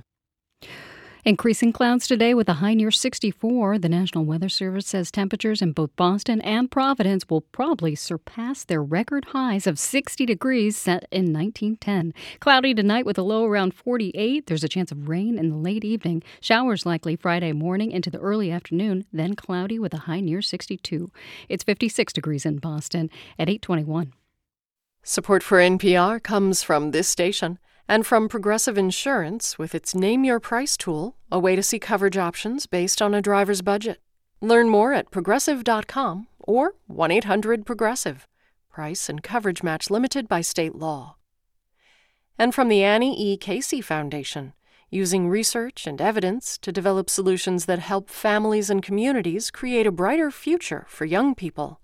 More information is available at aecf.org. And from Mattress Firm, whether browsing online or in one of their stores, Mattress Firm is committed to providing personalized service and advice to help people choose the right mattress for their needs. Learn more at mattressfirm.com. This is NPR. It's Morning Edition from NPR News. I'm Asma Khalid. And I'm Steve Inskeep. Good morning. The earthquake that struck Turkey and Syria came when many people were asleep. That helps to explain why almost 40,000 people are reported dead. NPR's Daniel Estrin met a man who survived. Ali Kafadenk was sleeping in bed with his wife Merve when their 6-story apartment building started to shake. We met him in the street outside a mountain of rubble. He says his wife poked him and woke him up, saying there was an earthquake. He said, no, it'll pass. Then 2 opposite walls caved in, making sort of a concrete tent over their bed. It was so low they couldn't sit up. He spoke to my interpreter. We were stuck under the walls, with a shape of like an upside-down V, and that's what protected us. What were you thinking when you were stuck in that small space? We thought that we would die. That was the only option. We thought like any minute there's going to be something that's going to come crashing down on our heads. This is one way several people did survive the earthquake, a Turkish emergency response team told us. A wall tipping onto something and leaving a small triangle void for someone to survive in. The cold weather also helped. Survivors didn't sweat as much, which delayed dehydration. Kafadenk and his wife Merve were only there an hour and a half, but it was terrifying and claustrophobic. He threw himself over his wife to protect her. We were saying to each other that we came from God, we will go back to God. Then he heard his building sink and the earth move. It was a sound that I've never heard before. It feels like it's a supernatural sound. It was something like a really strong and loud and low thunder. It's something like the sound that we hear in the sci-fi movies. The building was still shifting and crumbling. Floors above them fell into the street. Somehow, there was an opening. It was too dusty to see. He felt it, snowy, cold air. And that is when he heard his neighbor's screams. My baby's stuck here. My leg is stuck there. My mom is under here, and my dad's over there. Kafadenk and his wife also shouted, and that is when someone pulled them out. Someone else gave him a pair of shoes. Now, Kafadenk is staying with family out of town. He's back here for the first time since the earthquake. He says, seeing it, it feels like I'm living through all of it again. I'm feeling fear, sadness, and loss. He says only 2 other people in the building survived, out of dozens. He and his wife are school teachers, and they can't reach their colleagues. He thinks they've died. One of the few things he could recover from the building were letters of appreciation from his students. He wonders how many of them survived. Daniel Estrin, NPR News, Islahiye, Turkey.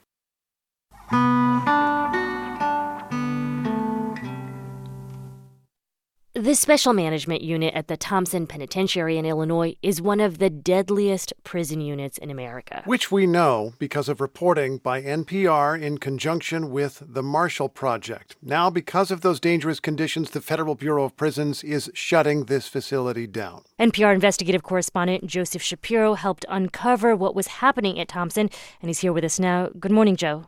Good morning, Asma. So, Joe, remind us what your reporting discovered.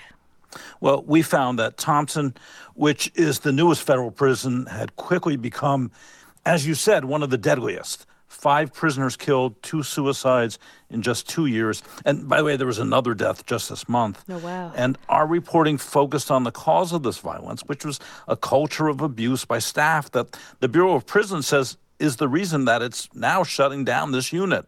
And this is reporting I did with Christy Thompson of the Marshall Project.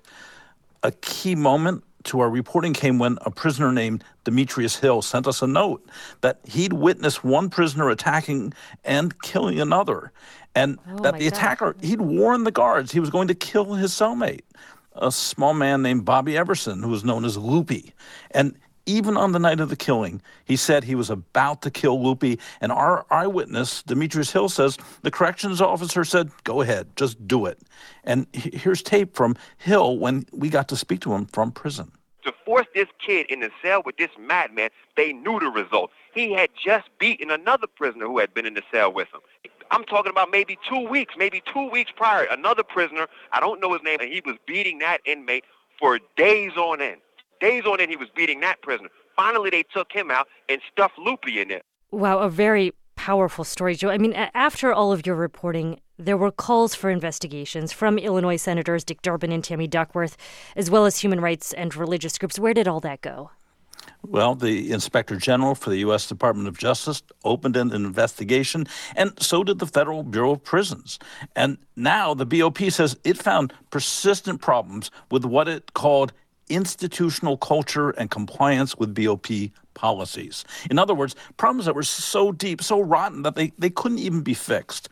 There's a new director at the Federal Prison Agency, Colette Peters, and this is one of her first big moves. So what happens next, Joe? I mean, my understanding from your reporting is that this unit was supposed to be the place within the prison system that housed some of its most dangerous inmates. So where do they go? That's right, Asma. The Special Management Unit was set up to separate men who created serious problems at other prisons. They were leaders of prison gangs. They were violent. Although, in our reporting, we talked to men who didn't seem to fit that description.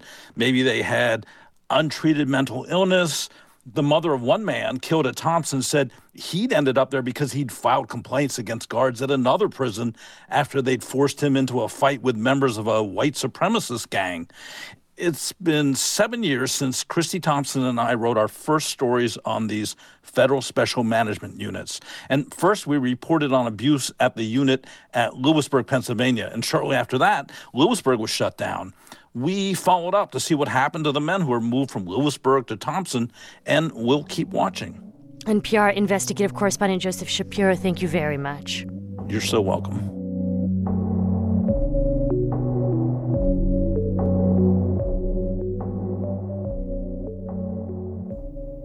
This is NPR News.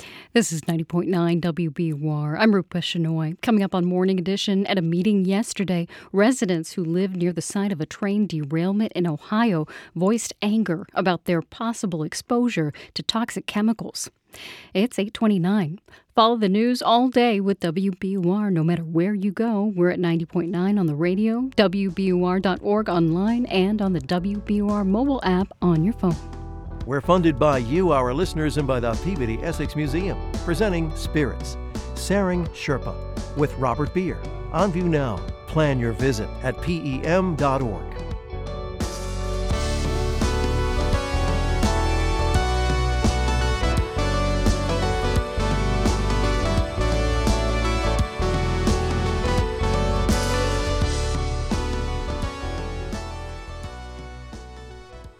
Live from NPR News in Washington, I'm Dave Mattingly. NATO's Secretary General is in Turkey today to offer condolences and support following last week's deadly earthquake. It killed more than 39,000 people in southeastern Turkey and northern Syria. This is the deadliest natural disaster on alliance territory since the foundation of NATO. Jens Stoltenberg was speaking in Ankara. Ukraine is accusing Russia of sabotaging a grain export deal brokered by Turkey and the UN last year. As NPR's Joanna Kakissis reports, that agreement allows container ships filled with grain to sail from Black Sea ports amid Russia's invasion. In a statement, 3 ministers representing the Ukrainian government accuse Russia of hindering Ukrainian grain exports and, quote, weaponizing food. Russia says the deal does not benefit it because the West is imposing hidden sanctions. Container ships with both Ukrainian and Russian food products have been leaving the Black Sea and stopping in Turkey's Bosphorus Strait for inspections.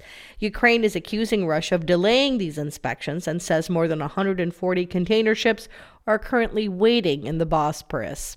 Ukraine provides most of the world's grain. Ukrainian leaders say global food security is threatened without the deal, which expires on March 19th. Joanna Kakissis, NPR News, Kyiv. This is NPR News.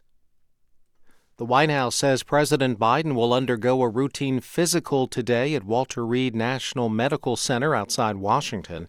Biden is 80 years old and the oldest president in the nation's history. He's expected to run for re-election in 2024. The Justice Department will not bring federal charges against Republican Congressman Matt Gaetz of Florida. That's according to the lawmaker's attorneys. NPR's Ryan Lucas says Gaetz had been under investigation for possible sex trafficking and obstruction of justice.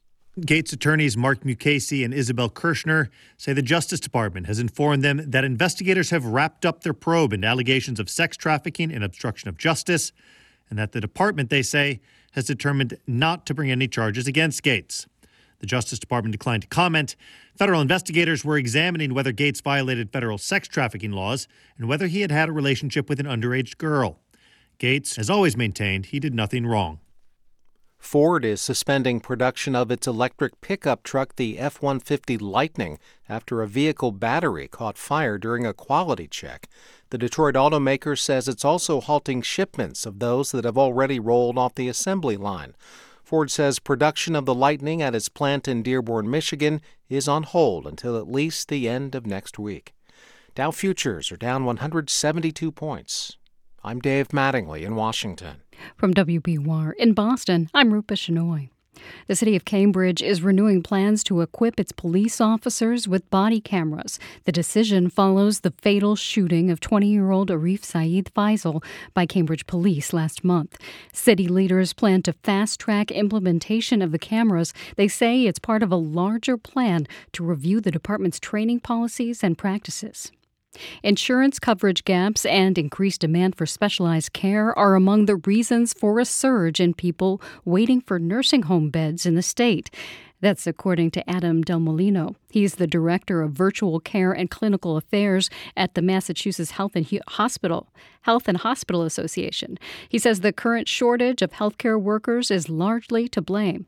I think that's probably the single biggest piece right now is we have to be able to attract and retain staff across the healthcare sector workforce because that expands capacity in the system. A recent MHA survey found nearly 900 patients in Massachusetts were waiting for transfers to long-term care facilities last month. Congresswoman Ayanna Pressley is pushing to close the racial wealth gap. To do that, she's reintroducing a bill that sets up a national baby bond program. The program would put $1,000 into an account for anyone born after this year. More money would be put into the account depending on a family's income. It would earn interest and be available when the child turns 18. To learn more, tune in today to Radio Boston when Presley will be talking with Tiziana Deering. That's at 11. Right now, it's 8:34. We're funded by you, our listeners, and by Plymouth Rock Assurance, auto and home insurance that strives to treat you with kindness and humanity because they believe there's never been a better time for nice. PlymouthRock.com. The Celtics ended the first half of their season with a win last night. They topped the Detroit Pistons 127-109. The Bruins will be on the road tonight to play the Nashville Predators. Clouds will move in throughout the day today as temperatures rise to a high in the mid-60s. Tonight we fall back into the 40s under cloudy skies that may give way to rain in the late evening. Friday starts with showers, then it'll be cloudy with a high in the low 60s. Right now it's 57 degrees in Boston at 8:35.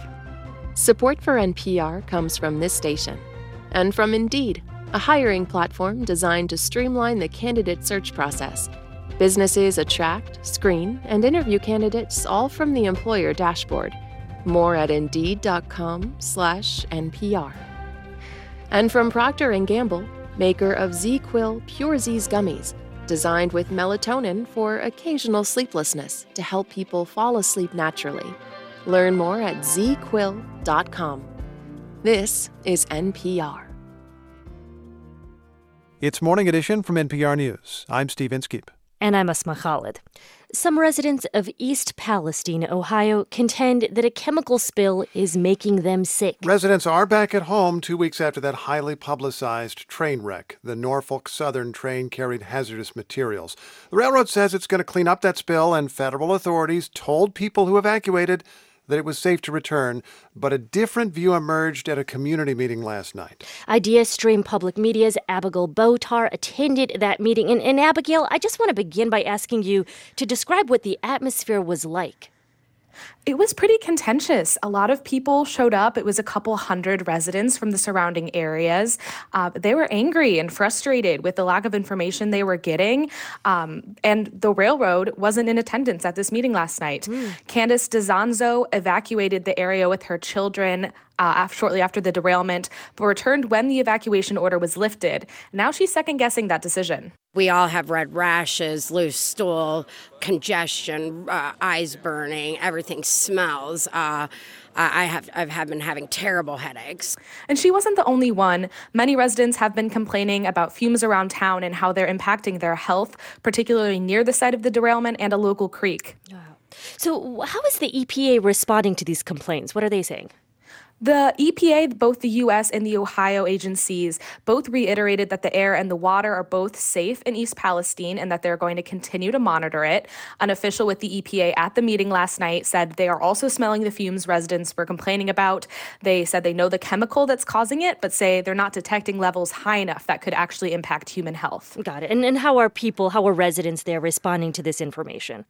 I would say they're just not satisfied with that answer. It's not matching up with what their lived experience is in knowing people are actually experiencing these symptoms themselves, and they don't know what the actual impact of these chemicals are going to have on their health really now and what's going to happen in the future. And a lot of residents are also saying that they feel like they're not getting enough attention from government agencies and officials. Ohio Governor Mike DeWine has been to East Palestine a few times in the past couple weeks, but residents like Kirsten Miller say that's not enough. Would DeWine want his family to go live on the tracks where my family lives? Would he feel safe? No, but instead of entering us into a state of emergency and calling in FEMA, this is what they want to do. They want to brush us under the rug like nothing ever happened, and that's what's being done. And while the cause of the accident is still under investigation, residents say there needs to be more accountability from Norfolk Southern. Norfolk Southern, the railroad operator there. You mentioned earlier that officials from Norfolk Southern were not in attendance at the meeting. How are they responding to what residents are saying? They say they will continue to respond to community concerns despite the fact that they weren't at the meeting. A few hours before the meeting, Norfolk Southern released a statement saying representatives would not be in attendance despite that being the plan. They said this was, quote, due to a growing physical threat to employees and members of the community. I have not been able to substantiate any of those claims with community members or the mayor. But Norfolk Southern has been reimbursing people for costs incurred due to the evacuation. They also recently set up a charitable fund to support the community, but residents were really angry that they weren't at the meeting last night and that they couldn't bring their concerns directly to Norfolk Southern. Already, several people and business owners have filed class action lawsuits against Norfolk Southern. That's IdeaStream Public Media's Abigail Botar, who's been covering the train derailment in East Palestine, Ohio. Thanks very much for your reporting, Abigail. You're welcome. Okay, so we heard the reassurances of the EPA that people can smell chemicals, but it's not enough to be dangerous. We've heard the concerns of people in the community who say they're feeling sick. Now let's get an evaluation from Peter DiCarlo, an associate professor of environmental health and engineering at Johns Hopkins University. Welcome to the program, sir. Thank you for having me. What if you were a resident of East Palestine, Ohio? Would you feel safe going back home? Honestly, with the data that I've seen on the EPA response site, the answer is no. And there's a couple of reasons for that. First off, I have 2 small children, and I'd be especially concerned for their health.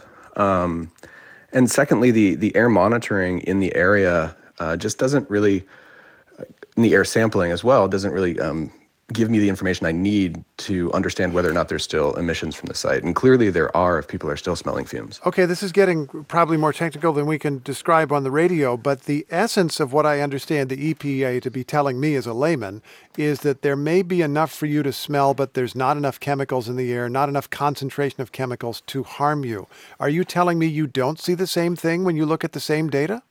So the EPA seems to be relying on air monitoring, and they make a distinction between air monitoring and air sampling. In air monitoring, they're walking around with these handheld devices, which are really not designed to make the appropriate measurements. They're not specific to the chemicals that are of concern.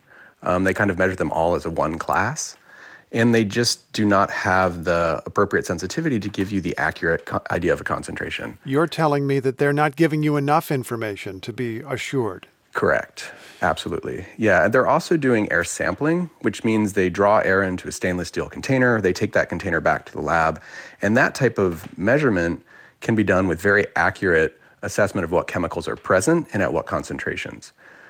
The problem with that is they're not doing it, or that at least the data is not being posted at areas at the accident site and downwind of the accident site. And those are the 2 key places that tell me what chemicals may be still being emitted from the site and what the appropriate risks are. And without that information, we really just can't assess the risk appropriately. Let's look at the other bits of evidence that we have and be frank about it. We have anecdotal information from people who say, I feel sick. And I don't mean to dismiss it at all by saying that it's anecdotal. But of course, we know that people feel sick all the time. They may feel sick whether there are chemicals in the air or not. But we have this coincidence, possibly, or real connection between chemical smells in the air and people who feel sick. Do the symptoms you heard described sound like something that would happen to somebody who has some kind of chemical poisoning? I don't know if I would call it poisoning, but certainly a sensitivity to that chemical. And I think the symptoms that people are describing are also consistent with what we understand the responses for these types of chemicals can be. So, yeah, I mean, I think that these are very real experiences from the people who are living and have moved back to the area. So if the EPA is listening this morning, and I bet somebody is, and they called you up and said, okay, we heard your complaint, what would you have me do? How would you answer them? I would tell them I think the most important thing from my perspective, and this is kind of what I do for a living, is measure chemicals in the air, is I would like to see a set of 3 measurements done repeatedly until they can show that there are no more emissions from the site. And one of those measurements should be upwind, so we know the air that's going towards the accident site. One measurement should be done at the measurement site, or at the accident site, and one measurement should be done downwind of the accident site. And if you have those series of 3 measurements, you know what chemicals are getting emitted at the accident site, if there are still chemicals being emitted, and what those concentrations look like downwind, because on any given day, the wind could be coming from any direction. Peter DiCarlo of Johns Hopkins University, thanks so much. Really appreciate it. Thank you for having me. This is NPR News. Coming up on Morning Edition, what it's like to be in the driver's seat of a dog sled amidst a cold Minnesota winter. In your forecast, clouds move in throughout the day today. We'll have temperatures in the low to mid-60s, cloudy and upper 40s tonight, a chance of rain in the late evening. Friday morning, more rain and low 60s. It's 57 degrees in Boston at 8:44. We're funded by you, our listeners, and by Rhodes Scholar, creating educational travel adventures for adults around the world. Learn more at roadscholar.org/learning. Now in business news, Milford-based Waters Corp says it's acquiring a California medical company for nearly $1.5 billion. Waters says buying Wyatt Technology will allow it to accelerate the cell and gene therapies it's developing. The Massachusetts Restaurant Association wants the state to extend authorization for outdoor dining past the current March 31st deadline. The Boston Herald reports if it lapses, restaurants in places without regulations for outdoor dining would need to get both state and municipal approval to serve outdoors. It's 8:45. We're funded by you, our listeners, and by the ICA. Warm up with family fun this season. Interactive art and reading spaces, plus an exhibition inspired by childhood. ICABoston.org.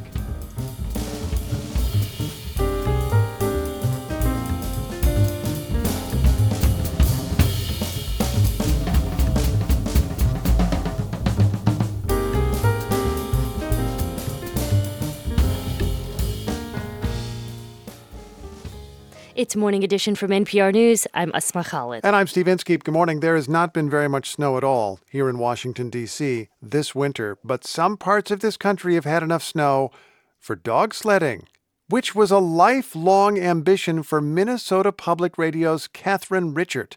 Here's her report.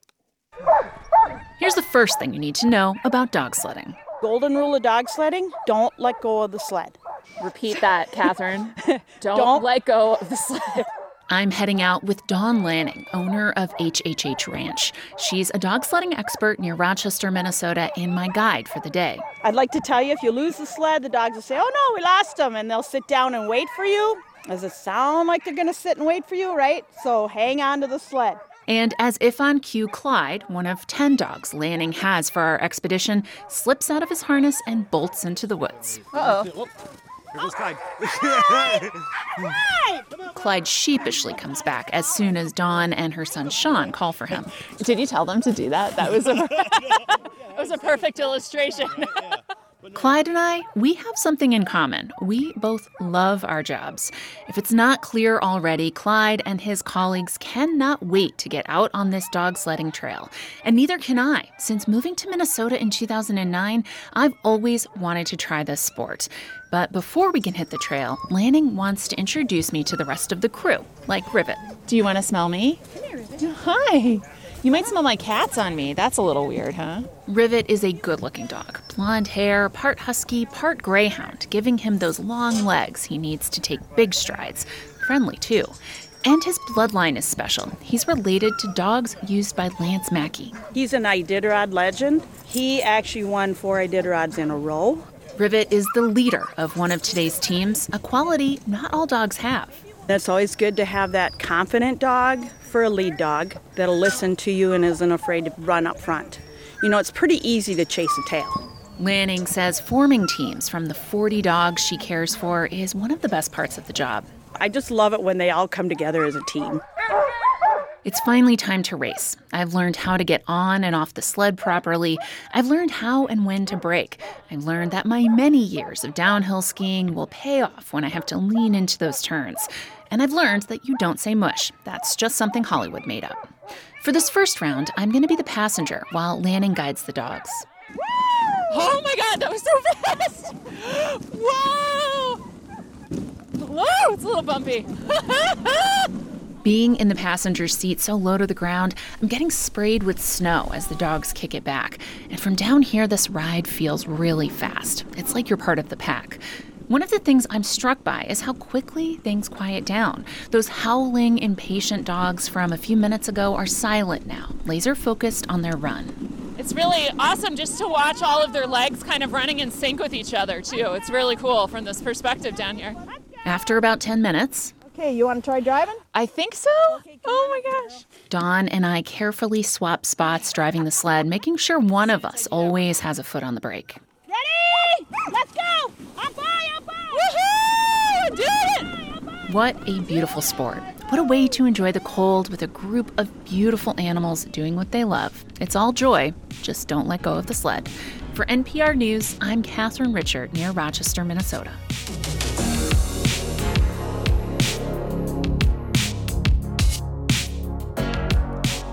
Tough sledding. It's Morning Edition from NPR News. I'm Steve Inskeep. And I'm Asma Khalid. This is 90.9 WPOR. Coming up, the opportunities that may come with new standards for federally funded electric vehicle chargers. And in our next hour, the lasting mystery over famous Chilean poet Pablo Neruda's death.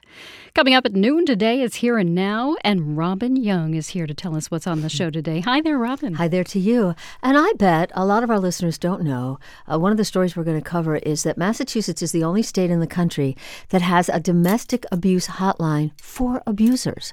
This is it's primarily men, but women call as well. And it's a kind of patterned after abuse lines in, Britain and Colombia, where they get thousands of calls a year. That's fascinating. Yeah, here in Massachusetts, there are hundreds more than they expected. It's just started. And the average phone call is an hour long. And people call and say, I don't want to do this. I'm afraid I'm going to do this. And they feel that they've actually, helped people not take the action against their partner. It's really quite amazing. So we're going to hear from somebody who persons the hotline, takes those calls, talks people off that ledge, and one of the co-creators, why this is necessary and why states across this country are calling Massachusetts saying we want one as well. All right, I'm wondering about incriminating yourself and following up on we'll reporting. Talk about that too, the anonymity. And then also we're going to have some beautiful music. This is, okay, let me see if I get this right, Monastatos, who's a black character in Magic Flute. And we're going to be talking to Terrence McKnight, well-known broadcaster in New York, who's starting a podcast to learn more about black characters in opera and how they may disseminate some really not healthy images. And so we're going to talk about that and hear beautiful music at noon. It does sound beautiful. Yeah. Thank you, Robin. That's Here and Now today at noon. It's 8:51. We're funded by you, our listeners, and by Into the Woods, coming to Boston direct from Broadway and with its Broadway stars to boot. 2 weeks only beginning March 21st. Tickets at emersoncolonialtheater.com. I'm Tiziana Deering. Today on Radio Boston, a conversation with Congresswoman Ayanna Pressley. I received an education, a tutelage early on, that to be black and to be a woman is the dichotomy of being hyper-visible and invisible at the same time. What drives her and what's giving her joy. That's Radio Boston today at 11, only on 90.9 WBUR, Boston's NPR news station.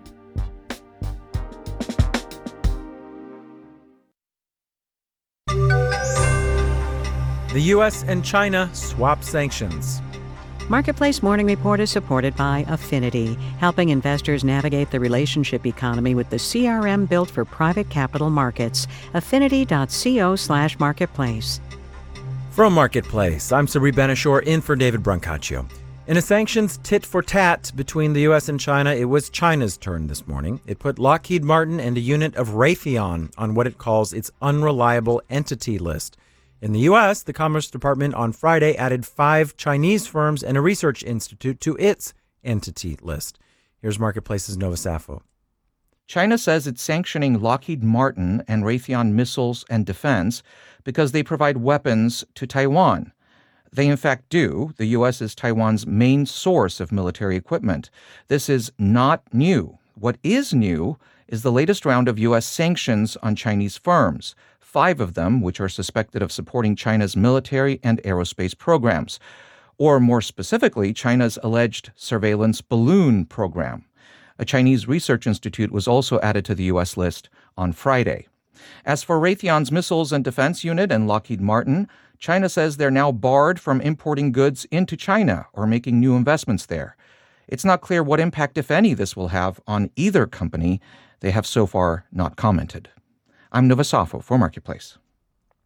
Until this week, there were no federal standards for electric vehicle chargers in the U.S., and it shows. Existing chargers have different connections, different power levels, different payment methods.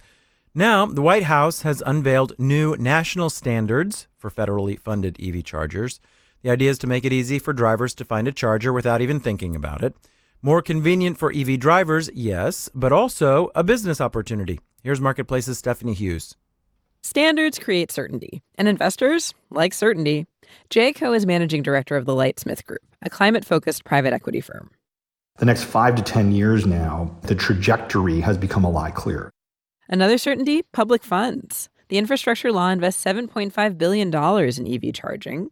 That's why we're seeing companies like Tesla make a portion of electric chargers open to all EVs by the end of next year. And that creates a much larger landscape and shows that people are willing to play nice with others. It also makes good business sense to be able to profit from charging all electric cars, not just Teslas. Another business opportunity lies in strategizing where new electric chargers should be. Jessica Tranzik is a professor at the Institute for Data, Systems, and Society at MIT. You can pinpoint certain locations where people stop, where they stop for certain amounts of time. The Biden administration wants a network of 500,000 public EV chargers across the country by 2030. That's about 4 times the current number. I'm Stephanie Hughes for Marketplace. All right, let's do the numbers. The FTSE in London is down less than 0.1%. Dow, S&P, and NASDAQ futures are also all down in the 0.6 to 1 1/10% range, with the Dow future down 202 points. The yield on the 10-year Treasury is 3.841%. The founder of Reddit group Wall Street Bets, that's the forum that launched the meme stock frenzy, is suing Reddit for banning him.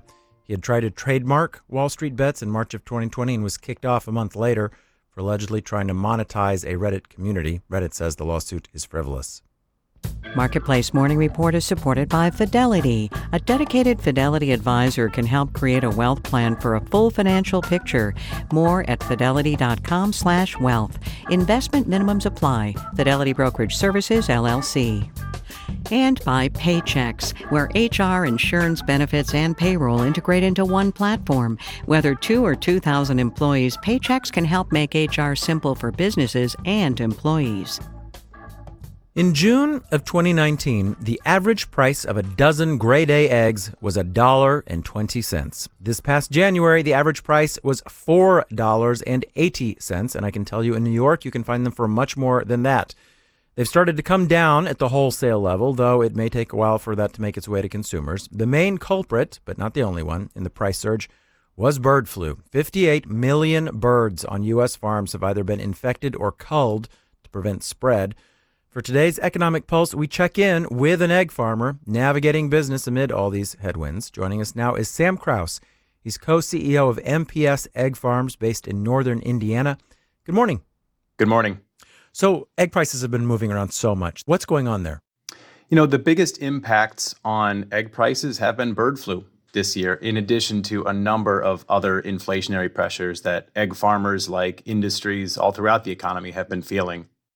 What's brought them back down? It's a combination of factors. Eggs are a pure commodity, and they're driven almost entirely by supply and demand. So through the holiday season, we saw demand get very high as people are doing more hosting and baking. And since then, demand has softened somewhat. At the same time, egg producers have been repopulating flocks all throughout bird flu and been able to increase supply so that we can keep eggs coming. And the two of those in combination have served to bring the wholesale price of eggs down.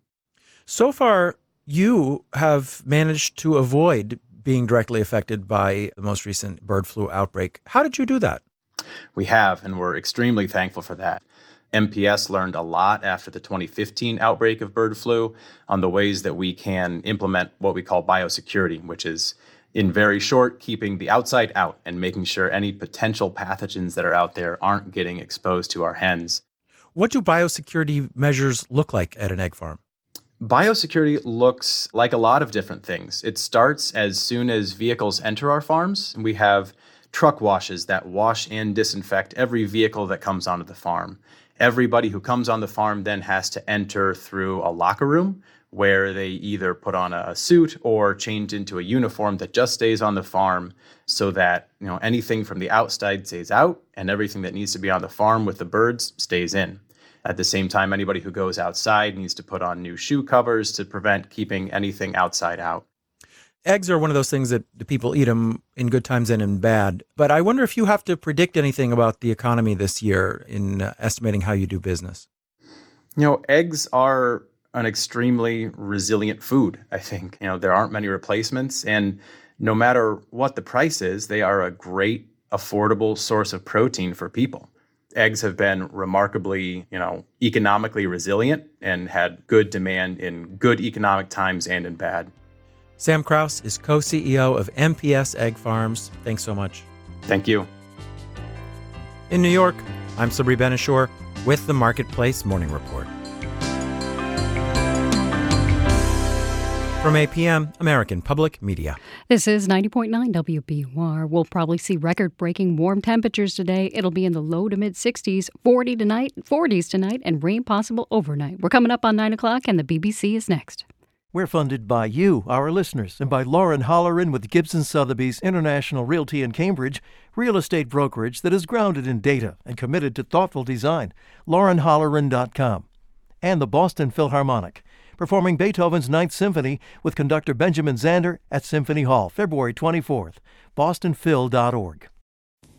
After months of protests, Iran's government has tamped down most demonstrations. It's hard, and our government won't go easily, but we will replace them. I'm Mary Louise Kelly with reporting from Iran, where anger and desperation persist. That's on All Things Considered from NPR News. Listen today starting at 4 on 90.9 WBUR. I'm Chief Content Officer Victor Hernandez. This is 90.9 WBUR FM Boston, 92.7 WBUA Tisbury, and 89.1 WBUH Brewster. Listen anytime with our app or at WBUR.org. WBUR, Boston's NPR news station.